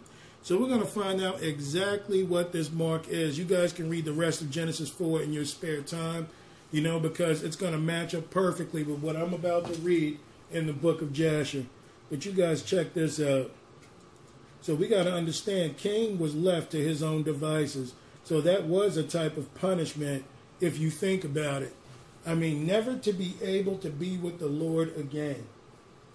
All right, so let me just read this real quick. You guys check this out. Man, I got to find it first. I believe it's verse... you guys can speak. All right, verse 13. Sorry. Verse 13 says, "And she called his name of the firstborn Cain, saying, I have obtained a man from the Lord. And the name of the other she called Abel, for she said, in vanity." So in vanity, Eve said this, "We came into the earth, and in vanity we shall be taken from it." And the boys grew up, and their father gave them a possession in the land. And Cain was a tiller of the ground, and Abel a keeper of the sheep. And it was in the expiration of a few years that they brought an approximating offering to the Lord. And Cain brought from the fruit of the ground, and Abel brought from the firstlings of his flock, from the fat thereof. And God turned and inclined to Abel and his offering, and a fire came down from the Lord of heaven and consumed it. Now, you know that this is biblically accurate, because usually when the Lord did receive offerings, the fire would come down and take it. So then it says, "And unto Cain and his offering the Lord did not turn, and he did not incline to it, for he had brought from the inferior fruit of the ground before the Lord. And Cain was jealous against his brother Abel on account of this, and he sought a pretext to slay him." So Cain had already had it in his mind. He wanted to kill Abel. "And in some time after, Cain and Abel his brother went one day into the field to do their work, and they were both in the field, Cain tilling and plowing his ground, and Abel feeding his flock. And the flock passed that part which Cain had plowed in the ground, and it sorely grieved Cain on this account. And Cain approached his brother Abel in anger, and he said unto him, What is there between me and thee, that thou comest to dwell and bring thy flock to feed in my land?" So Cain is saying to him, to Abel, so now Cain is mad. You got to remember this. Now, you know that sheep have to have a place to eat, correct? So, of course, he would bring the sheep into Cain's field just to eat. So Cain is like, why are you bringing your sheep here? What is it between us that you've got to bring them over here? Now look at what Abel says. "And Abel answered his brother Cain and said unto him, What is there between me and thee, that thou shalt eat the flesh of my flock and clothe thyself with their wool?" So I'm doing actually more. Okay, you might be feeding the sheep, but you're going to be clothed and you're going to have some food to eat. So don't come at me like that. Like, in other words, we need each other here. So it says, "And now therefore put off the wool of my sheep, which with which thou hast clothed thyself, and recompense me for the fruit and flesh which thou hast eaten. And when thou hast done this, I will then go from thy land, and thou, as thou hast said." So Abel is like, okay, well, give me back everything that's mine then, and I'll get off your land. So then it says, "And Cain said unto his brother Abel, Surely if I slay thee this day, who will require thy blood from me?" So right away, Cain has got the mindset, if I do evil, who's going to stop me from doing it? Who will I have to pay a price to? Sounds like a beast, right? I'm going to do whatever. He didn't even think of God that he had a conversation with. "And Abel answered, saying, Surely God, who has made us in the earth, he will avenge my cause, and he will require my blood from thee, shouldest thou slay me. For the Lord is the judge and arbiter, and it is he who will requite man according to his evil, and the wicked man according to his wickedness, that he may do upon earth." So right away, Abel is being looked at as he knows the Lord. I mean, this guy's quoting scripture long before it even came out that God would take care of things. So he says in verse 23, "And now if thou shouldest slay me here, surely God knoweth thy secret views, and will judge thee for the evil which thou did declare to do unto me this day." And when Cain heard those words which Abel his brother had spoken, behold, the anger of Cain was kindled against his brother, Abel for declaring this thing. And Cain hastened and rose up and took an iron part of his plowing instrument, with which he suddenly smote his brother and slew him. And Cain split the blood of his brother Abel upon the earth. Well, he spilt the blood upon his Abel upon the earth. And the blood of Abel streamed upon the earth before the flock. And after this, Cain repented, having slain his brother, and he was sadly grieved, and he wept over him, and it vexed him exceedingly. So this says here that Cain was kind of vexed for what he did to his brother. And Cain rose up and dug a hole in the field, wherein he put his brother's body, and he turned the dust over it. So you see, it wasn't so much that Cain killed his brother, even though the Lord warned, but then Cain tries to hide his sin. He tries to bury his sin instead of bringing it to the Lord, like many of us do today. And the Lord knew what Cain had done to his brother, and the Lord appeared to Cain and said unto him, Where is thy brother Abel, that thou was with thee? And Cain dissembled and said, I do not know, am I my brother's keeper? And the Lord said unto him, What is this that thou hast done? The voice of thy brother's blood crieth unto me from the ground, where thou hast slain him. For thou hast slain thy brother, and hast dissembled before me, and didn't imagine in his heart that I saw thee not, nor knew all thy actions. So this is another thing concerning Cain. We got to understand this beast. This beast had no consciousness of God, no thoughts that God would pay attention to what he's doing. Beasts think this way. Those who will receive the mark of the beast will think this way. Man, I can do what I want. God won't mind. Now, you know, when we get born again in Christ, there's some things you just can't do because your conscience is going to bother you. So when you're like this, you are without God, or you don't even want to acknowledge him. But thou did this thing, and did slay thy brother for naught, and because he spoke rightly to thee, and now therefore cursed be thou from the ground, which opened its mouth, and received thy brother's blood from thy hand, and wherein thou didst bury him. And it shall be, when thou shalt till it, it shall no more give thee its strength as in the beginning.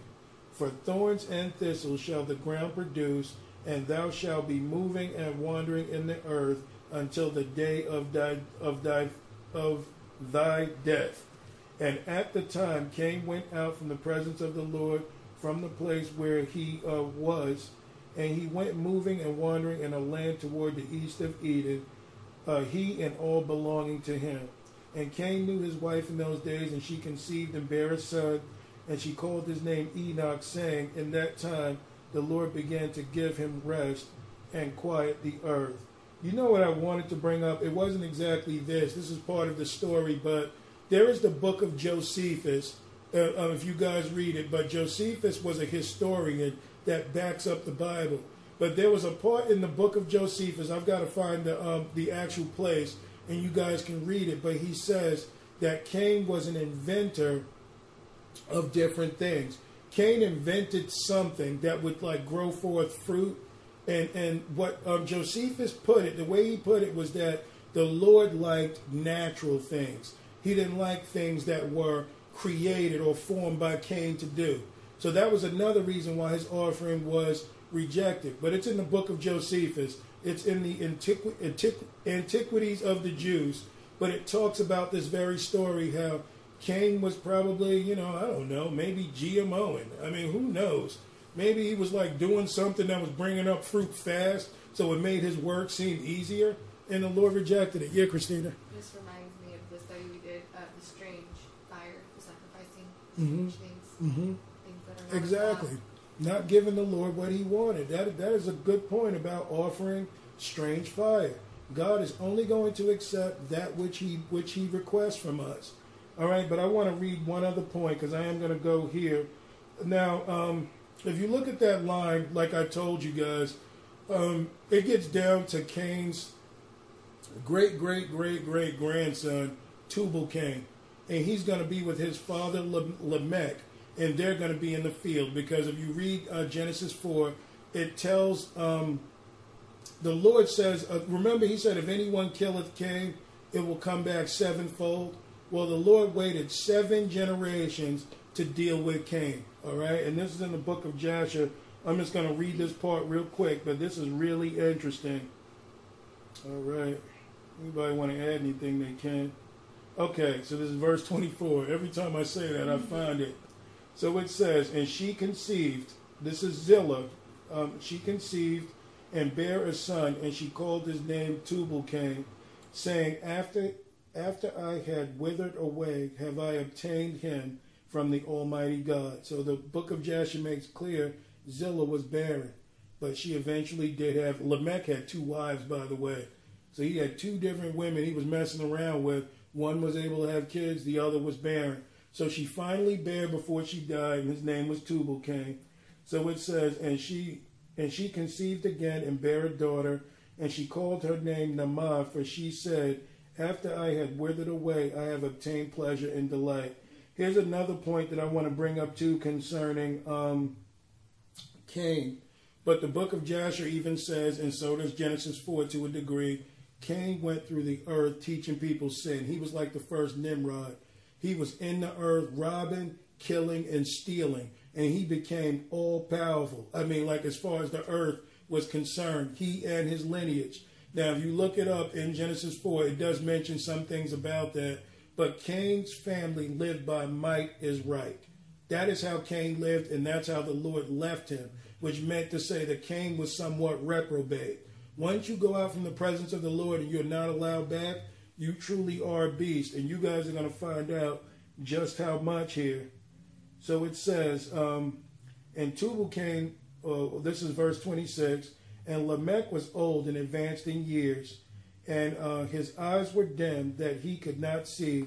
And Tubal-Cain, his son, was leading him. And it was one day that Lamech went into the field, and Tubal-Cain, his son, was with him. And while they were walking in the field, Cain, the son of Adam, advanced towards them. For Lamech was very old and could not see much, and Tubal-Cain, his son, was very young. This is verse 27.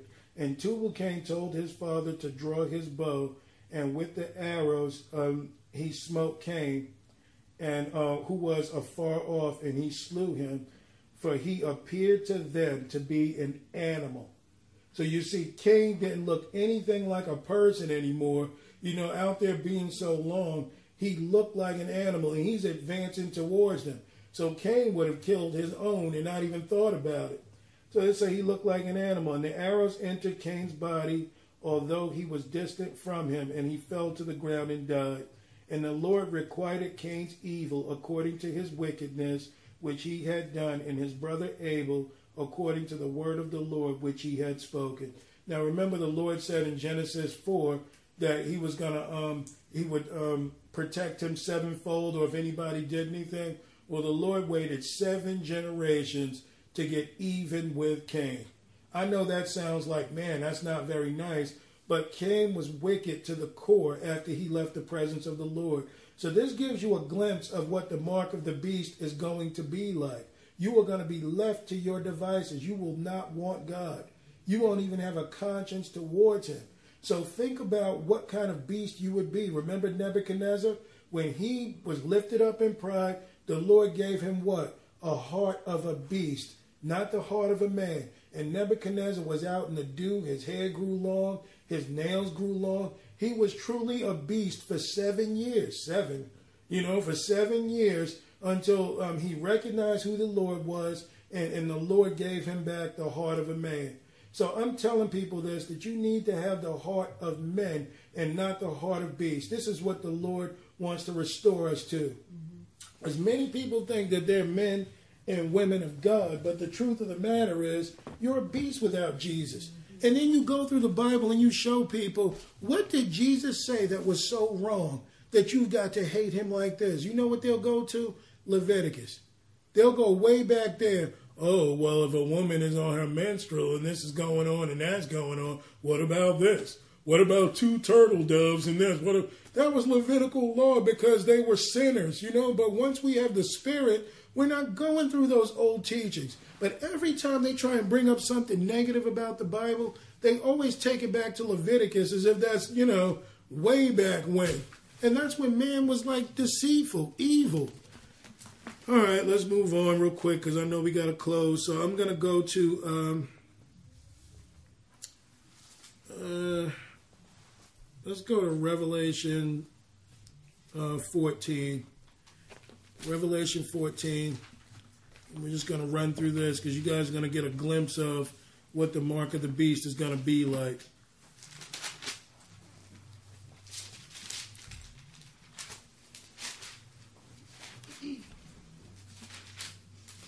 All right, Revelation 14, this is right after he talked about who would have the number of the beast. And then it says, I looked, and lo, a lamb stood on the Mount Zion with him, and 144,000, having his father's name written in their forehead. So we recognize, I think Christina brought this point up one time, and we did a teaching of the book of Revelation before concerning those who were not sealed by the devil will be sealed of the Lord. Then it says, and I heard a voice from heaven as the voice of many waters, and as the voice of a great thunder, and I heard the voice of harpers harping with their harps. And they sung as it were a new song before the throne and before the four beasts and the elders, and no one could learn that song but the 144,000 which were redeemed of the Lord. These are they which were not defiled with women, for they are virgins. These are they which follow the Lamb whithersoever he goeth. So we got to understand, for those that be of Christ, they're completely different. They sing a new song. Why? Because they're singing that song of redemption. You know how good the Lord is. So we got to recognize, unless we're sealed of the Lord, you can't sing this song. There's nothing that, and that's why when you mention Jesus and we start talking about him, and people will say, well, why are you so excited about him? Like, all right, you talked about the Bible, that's enough. Now, why you got to bring him up? Because they don't even understand what Jesus Christ is all about. They don't get it. They don't have that love towards him. Their love is like that's just a hobby that I do part-time.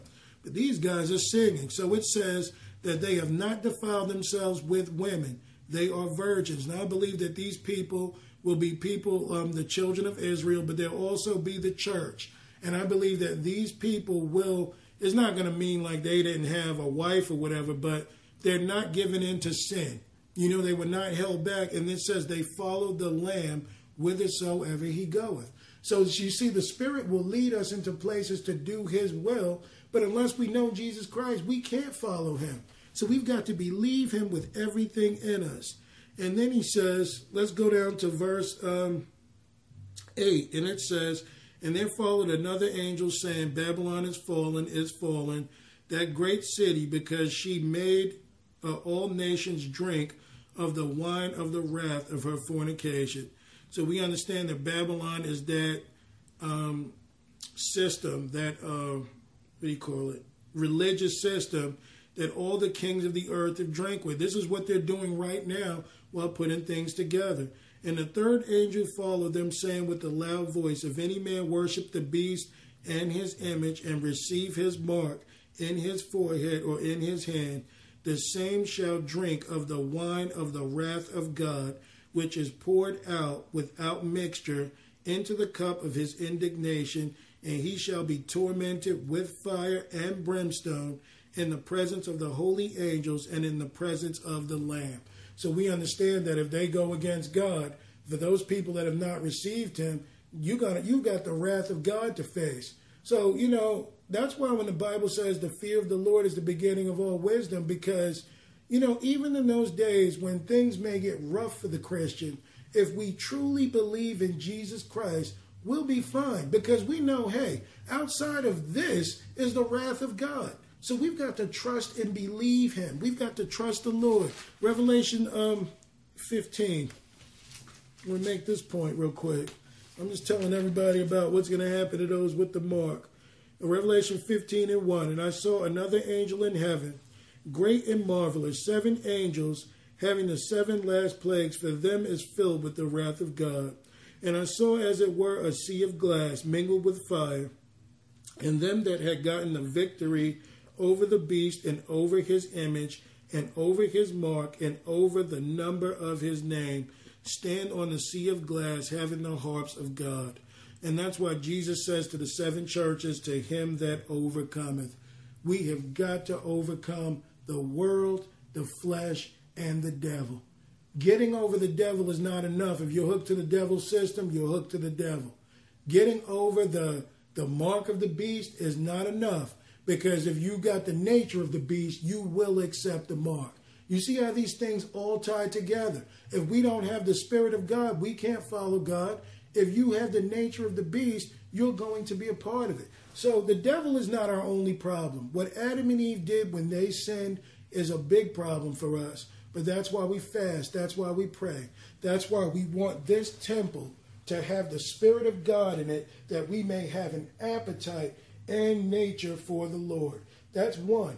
2, the world, the lust of the eyes, the lust of the flesh, the pride of life. These things we got to overcome too, because the devil can use any one of them against us. See, we don't want to be called bums. So, we might just, I don't want to do that. I don't want to be a bum. But you see, that's the pride of life, because what you're saying is, Lord, you might have suffered in this life, but I'm not going to suffer. I'm going to live lavishly until your return. There's nothing wrong with riches, but how you distribute them even determines who you are. Because Jesus never held anything back. He told the rich man, sell everything you got. Give it to the poor and follow me. Now, I'm not saying there's anything wrong with riches. If you want to help people out, that's great. But we cannot keep these things to us and get into ourselves. We've got to look out for people. I mean, there's times we're out there. It's kind of funny because the Lord checks my heart, because we don't have much. But if we see somebody hungry or whatever, we look out for them. And now I got to worry about what I'm going to do for the week. Guess what? The Lord always shows up. Always adds unto it. Always gives more. Why? Because as we do for him, he'll do for us. And that's how it goes. Man, that keeps you from selfishness. If you don't esteem yourself higher than others. The world, the flesh, and lastly the devil. Because if you get past those 2 stages, you will be dealing with him direct. He will come see you. He came to see Jesus. You don't think he's going to come to see you? We got to think about that. The devil didn't back off of Jesus when he had the Holy Ghost. The devil confronted Jesus with the Holy Ghost and tried to tempt him. But the Lord overcame. And as he overcomes, we have to overcome. All in time. All in time. But when that mark is instituted and this thing shuts down for real, man, that your race, you better have been already running the race. There ain't no time to get to somebody and want to pray and try and find the Lord. Now, we are going to be saving people at that time to Jesus Christ, but we've got to recognize, man, you want to already be built up. Because just imagine we're all sitting here. All right, love you, brother. Have a good night. Get home safe. And the next morning you turn on the news, economy is collapsed. The dollar bill is no more. Okay, now what are we going to do? Yeah, well, you're in the spirit. But the thing is what are we going to do? Now it's like, oh, man. So that poor person I was ignoring, I'm just like him now. Because I can bring my coins. Ain't nothing in the bank. They took that. Those little dollars that you had, you can burn those up and make a fire now. Now what are you going to do? So we've got to, it'll be a shock to everybody, but you'll still be, Lord, you're going to handle this. I don't know how, but I know you're going to do what needs to be done. That's how. Expose what's in our heart. Exactly. In 1929, on the stock market crash, man, they were throwing themselves off the building. You had Wall Street people killing themselves, bouncing off the curb because they lost their savings. But see, these people believed in their riches. Man, that's crazy. Verse 2. And I saw, as it were, a sea of glass mingled with fire. Oh, I did read that already, right? And they sing a song of Moses, the servant of God, and the song of the Lamb, saying, Great and marvelous are thy works, Lord God Almighty. Just and true are thy ways, thou King of saints. Who shall not fear thee, O Lord, and glorify thy name? For thou only art holy, for all nations shall come and worship before thee, for thy judgments are made manifest. So, when the Lord judges and we're on his side, we ain't got anything to worry about. I'm going to show you guys real quick in 16 what it's going to be like, what the people are going to be like with the mark of the beast. in their very nature. Yeah. Can I just go back to 2 real quick? Yeah. Since you said it again. It said, I saw it were a sea of glass mingled with fire. Think of like what our temples are supposed to be when we're born again. We're supposed to be purified, like exactly clear, and then sanctified, having that nature of Christ. But then the fire, I think of like the Holy Spirit leading us, mingled in with our temples, and then those have victory over the beast and over his image and over his mark. You know what? And I believe that because that sounds a lot like what's his name. Remember the guy that was telling his thing on Judgment Day? How he said that everything just looked clear, like it was a clear blue that he was talking about. And he said that, as they were going up on the line and everything, that they could see like the Lord ahead or like a shadow of him before they got to him. But yeah, that sounds very true. Like, purified. I agree. That's awesome. And Christina found that. But this is Revelation 16. Yeah, and it's interesting too. It says stand on a sea of glass. But it kind of makes me think of like also like that glass also being like Christ, our foundation, like the rock, but still being like a glass rock. And also we become transparent, see-through in the presence of the Lord. Remember that teaching we did on the temple of God? And we talked about how the heart itself is like in a chamber, like a layer of like glass, and we went through the whole thing about how the throne is kind of like the heart of God. When you look at the 4 chambers, and then you have the Ark of the Covenant with the 4 priests, that were holding it and everything. But yeah, that's an interesting teaching. Anybody want to learn more, go to soundofTrumpetMinistries.com and look up a teaching called the Temple of God. All right, so this is Revelation 16:1, and I heard a great voice out of the temple saying to the 7 angels, go your ways and pour out the vials of the wrath of God upon the earth. And the first went and poured out the vials upon the earth, and there fell a noisome and grievous sore upon the men which had the mark of the beast, and upon them which worshipped his image. So you see, it's not about just having the mark. It's that worship. I mean, like, you're going to believe that the devil is greater than Jesus by far. I mean, it's going to be the way that we feel about the Lord versus the devil is the way that those people are going to think about the devil versus the Lord. It's going to be an upside down kingdom. So he says, and the second angel poured out his vial upon the sea, and it became as blood of the dead man, and every living soul died in the sea. And the third angel poured out his vial upon the rivers and fountains of waters, and they became blood. And I heard an angel of the waters say, thou art righteous, O Lord, which art and was and shall be, because thou hast judged thus. So you see that they're egging the Lord on. They're cheering for him in this time of judgment. For they have shed the blood of saints and prophets, and thou hast given them blood to drink, for they are worthy. So you see, God, remember what we talked about a few weeks ago with Jeremiah praying that the Lord would take vengeance? He's talking about this time, and that is exactly what the Lord has done. He said, for the blood of the saints and prophets, and he hath given them blood to drink, for they are worthy. Now, that can kind of go back to what Moses did. Remember with the 10 plagues of Egypt? We got a teaching coming up on that. But when when they gave them blood, like, okay, if you guys are going to drink, this is what you're going to drink, but you're not going to have that pure water in this wicked place that won't let my people go. So the judgments are very similar to Exodus. Then he says, and I heard another out of the altar say, even so, Lord God Almighty, true and righteous are thy judgments. And the fourth angel poured out his vial upon the sun, and power was given unto him to scorch men with fire. So the Bible calls the sun him. And so, the sun is a living entity, and it says to scorch men with fire. So, I mean, this is a pretty desperate time. And men were scorched with great heat and blasphemed the name of God. So they were scorched with great heat, and they're still blaspheming God. Look at this. This is what we're talking about, which had power over these plagues, and they repented not to give him glory. And the fifth angel poured out his vial upon the seat of the beast, and his kingdom was full of darkness, and they gnawed their tongues for pain, and blasphemed the God of heaven because of their pains and their sores, and repented not of their deeds. So what are we talking about? Absolute beast. These guys are beasts, even in pain, even in torment, that they hate God like that. And that's how you feel when you, how many people do we know as close friends we tried to minister to, and minister to, and minister to, and minister to. And all they do is, yeah, that might be your point of view, but what I see is blah, blah, blah. You know, unless they find the Lord, this is the heart of a beast.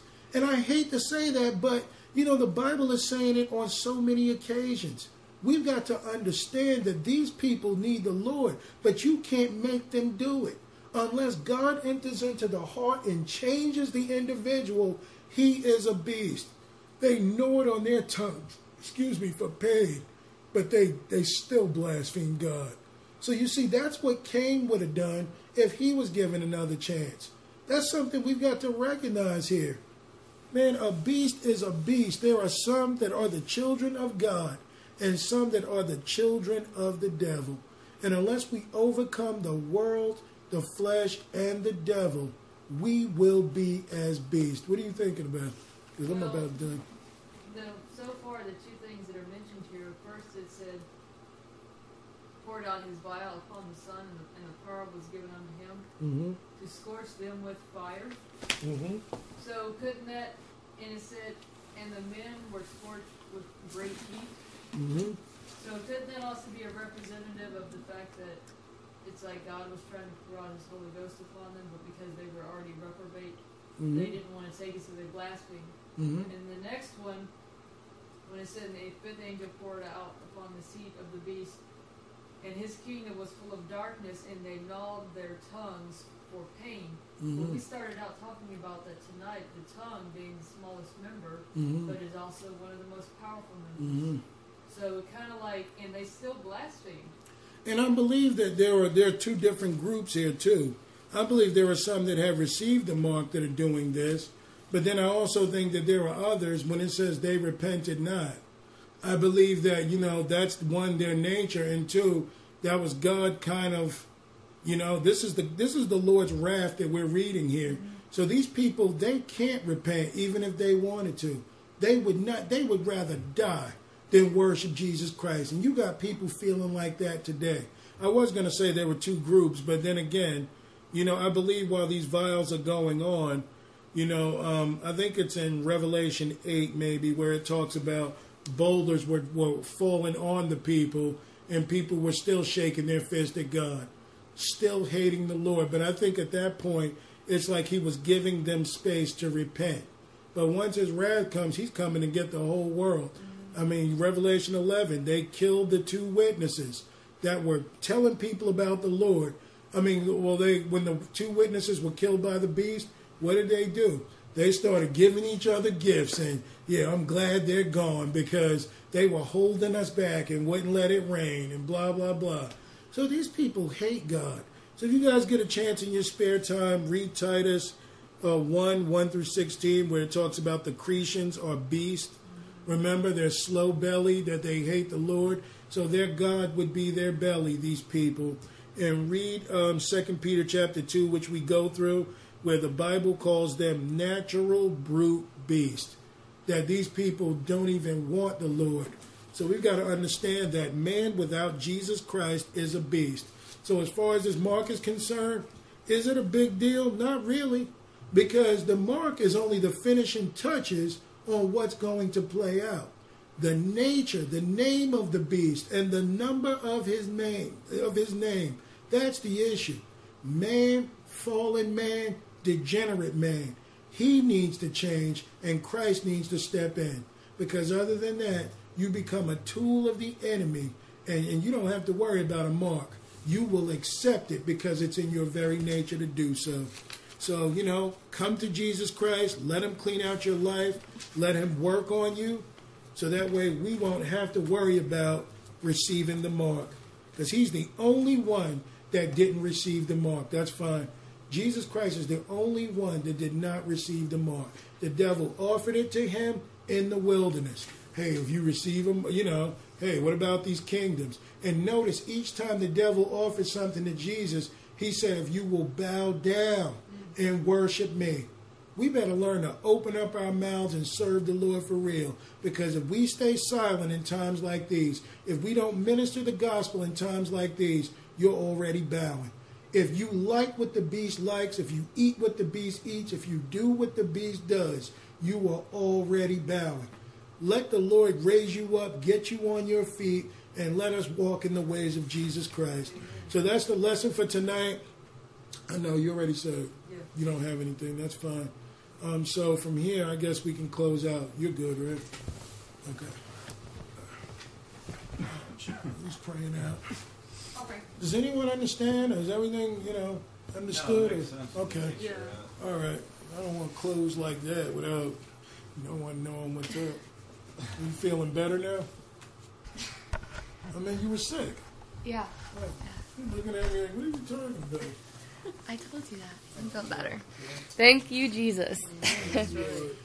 Oh, Who's praying out? I am. Okay. Sorry. Heavenly Father, we thank you for tonight's study. We thank you for just coming and having your presence upon us and uniting us and giving us this message of taking the mark, Lord. I just pray that as we heard your words tonight, that we search deep into our hearts, into the deep chambers, into the crevices, and really reflect on our nature. Who are we? Who are we becoming in Christ? How can we continue to stay on your narrow path, Lord, and stay focused on you and not get distracted by all the storms and the winds around us trying to knock us off from your way, Lord Father. I pray that you reveal those things to us and that your light drive out any darkness that is trying to lead us astray, Lord. I pray that you reveal any wolves that are covered in sheep's clothing, Lord Father. I just ask that we test it by its fruit. And Father, I ask that we don't compromise anything in our walk and the people we are ministering with and our friends, Lord Jesus. I ask that we just really, really want to surround ourselves around people who have an appetite for you and people who don't. I just ask that you help us forgive people who are hurting in their own lives, but they do not know what they're doing, Lord, who are against us, but they are ignorant of their ways, Father. I ask that you just give us spiritual eyes to see deeper beyond the person of what's going on and to love them despite the differences, Lord. And I ask that you give us the strength to pray for them and to bring them to you, to know you in the intimate way that we know you. It is such a blessing that we are able to hear your voice. It is such a blessing that we are able to hear the truth in the word of God and receive it and have an inclined ear. And I ask that we don't take that for granted and that we stay firm in a solid foundation, not being blown to and fro, Lord Father. I pray for just healing upon all of our hearts and our bodies, our temples. There's a lot of sickness trying to go around and attack us.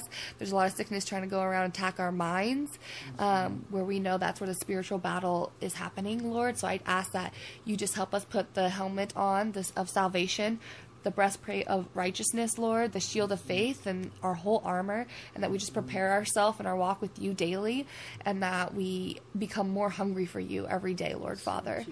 I pray that for us, Lord, and I pray that we are just able to help build each other up so that we can go into the world and bring people to you, Lord Jesus.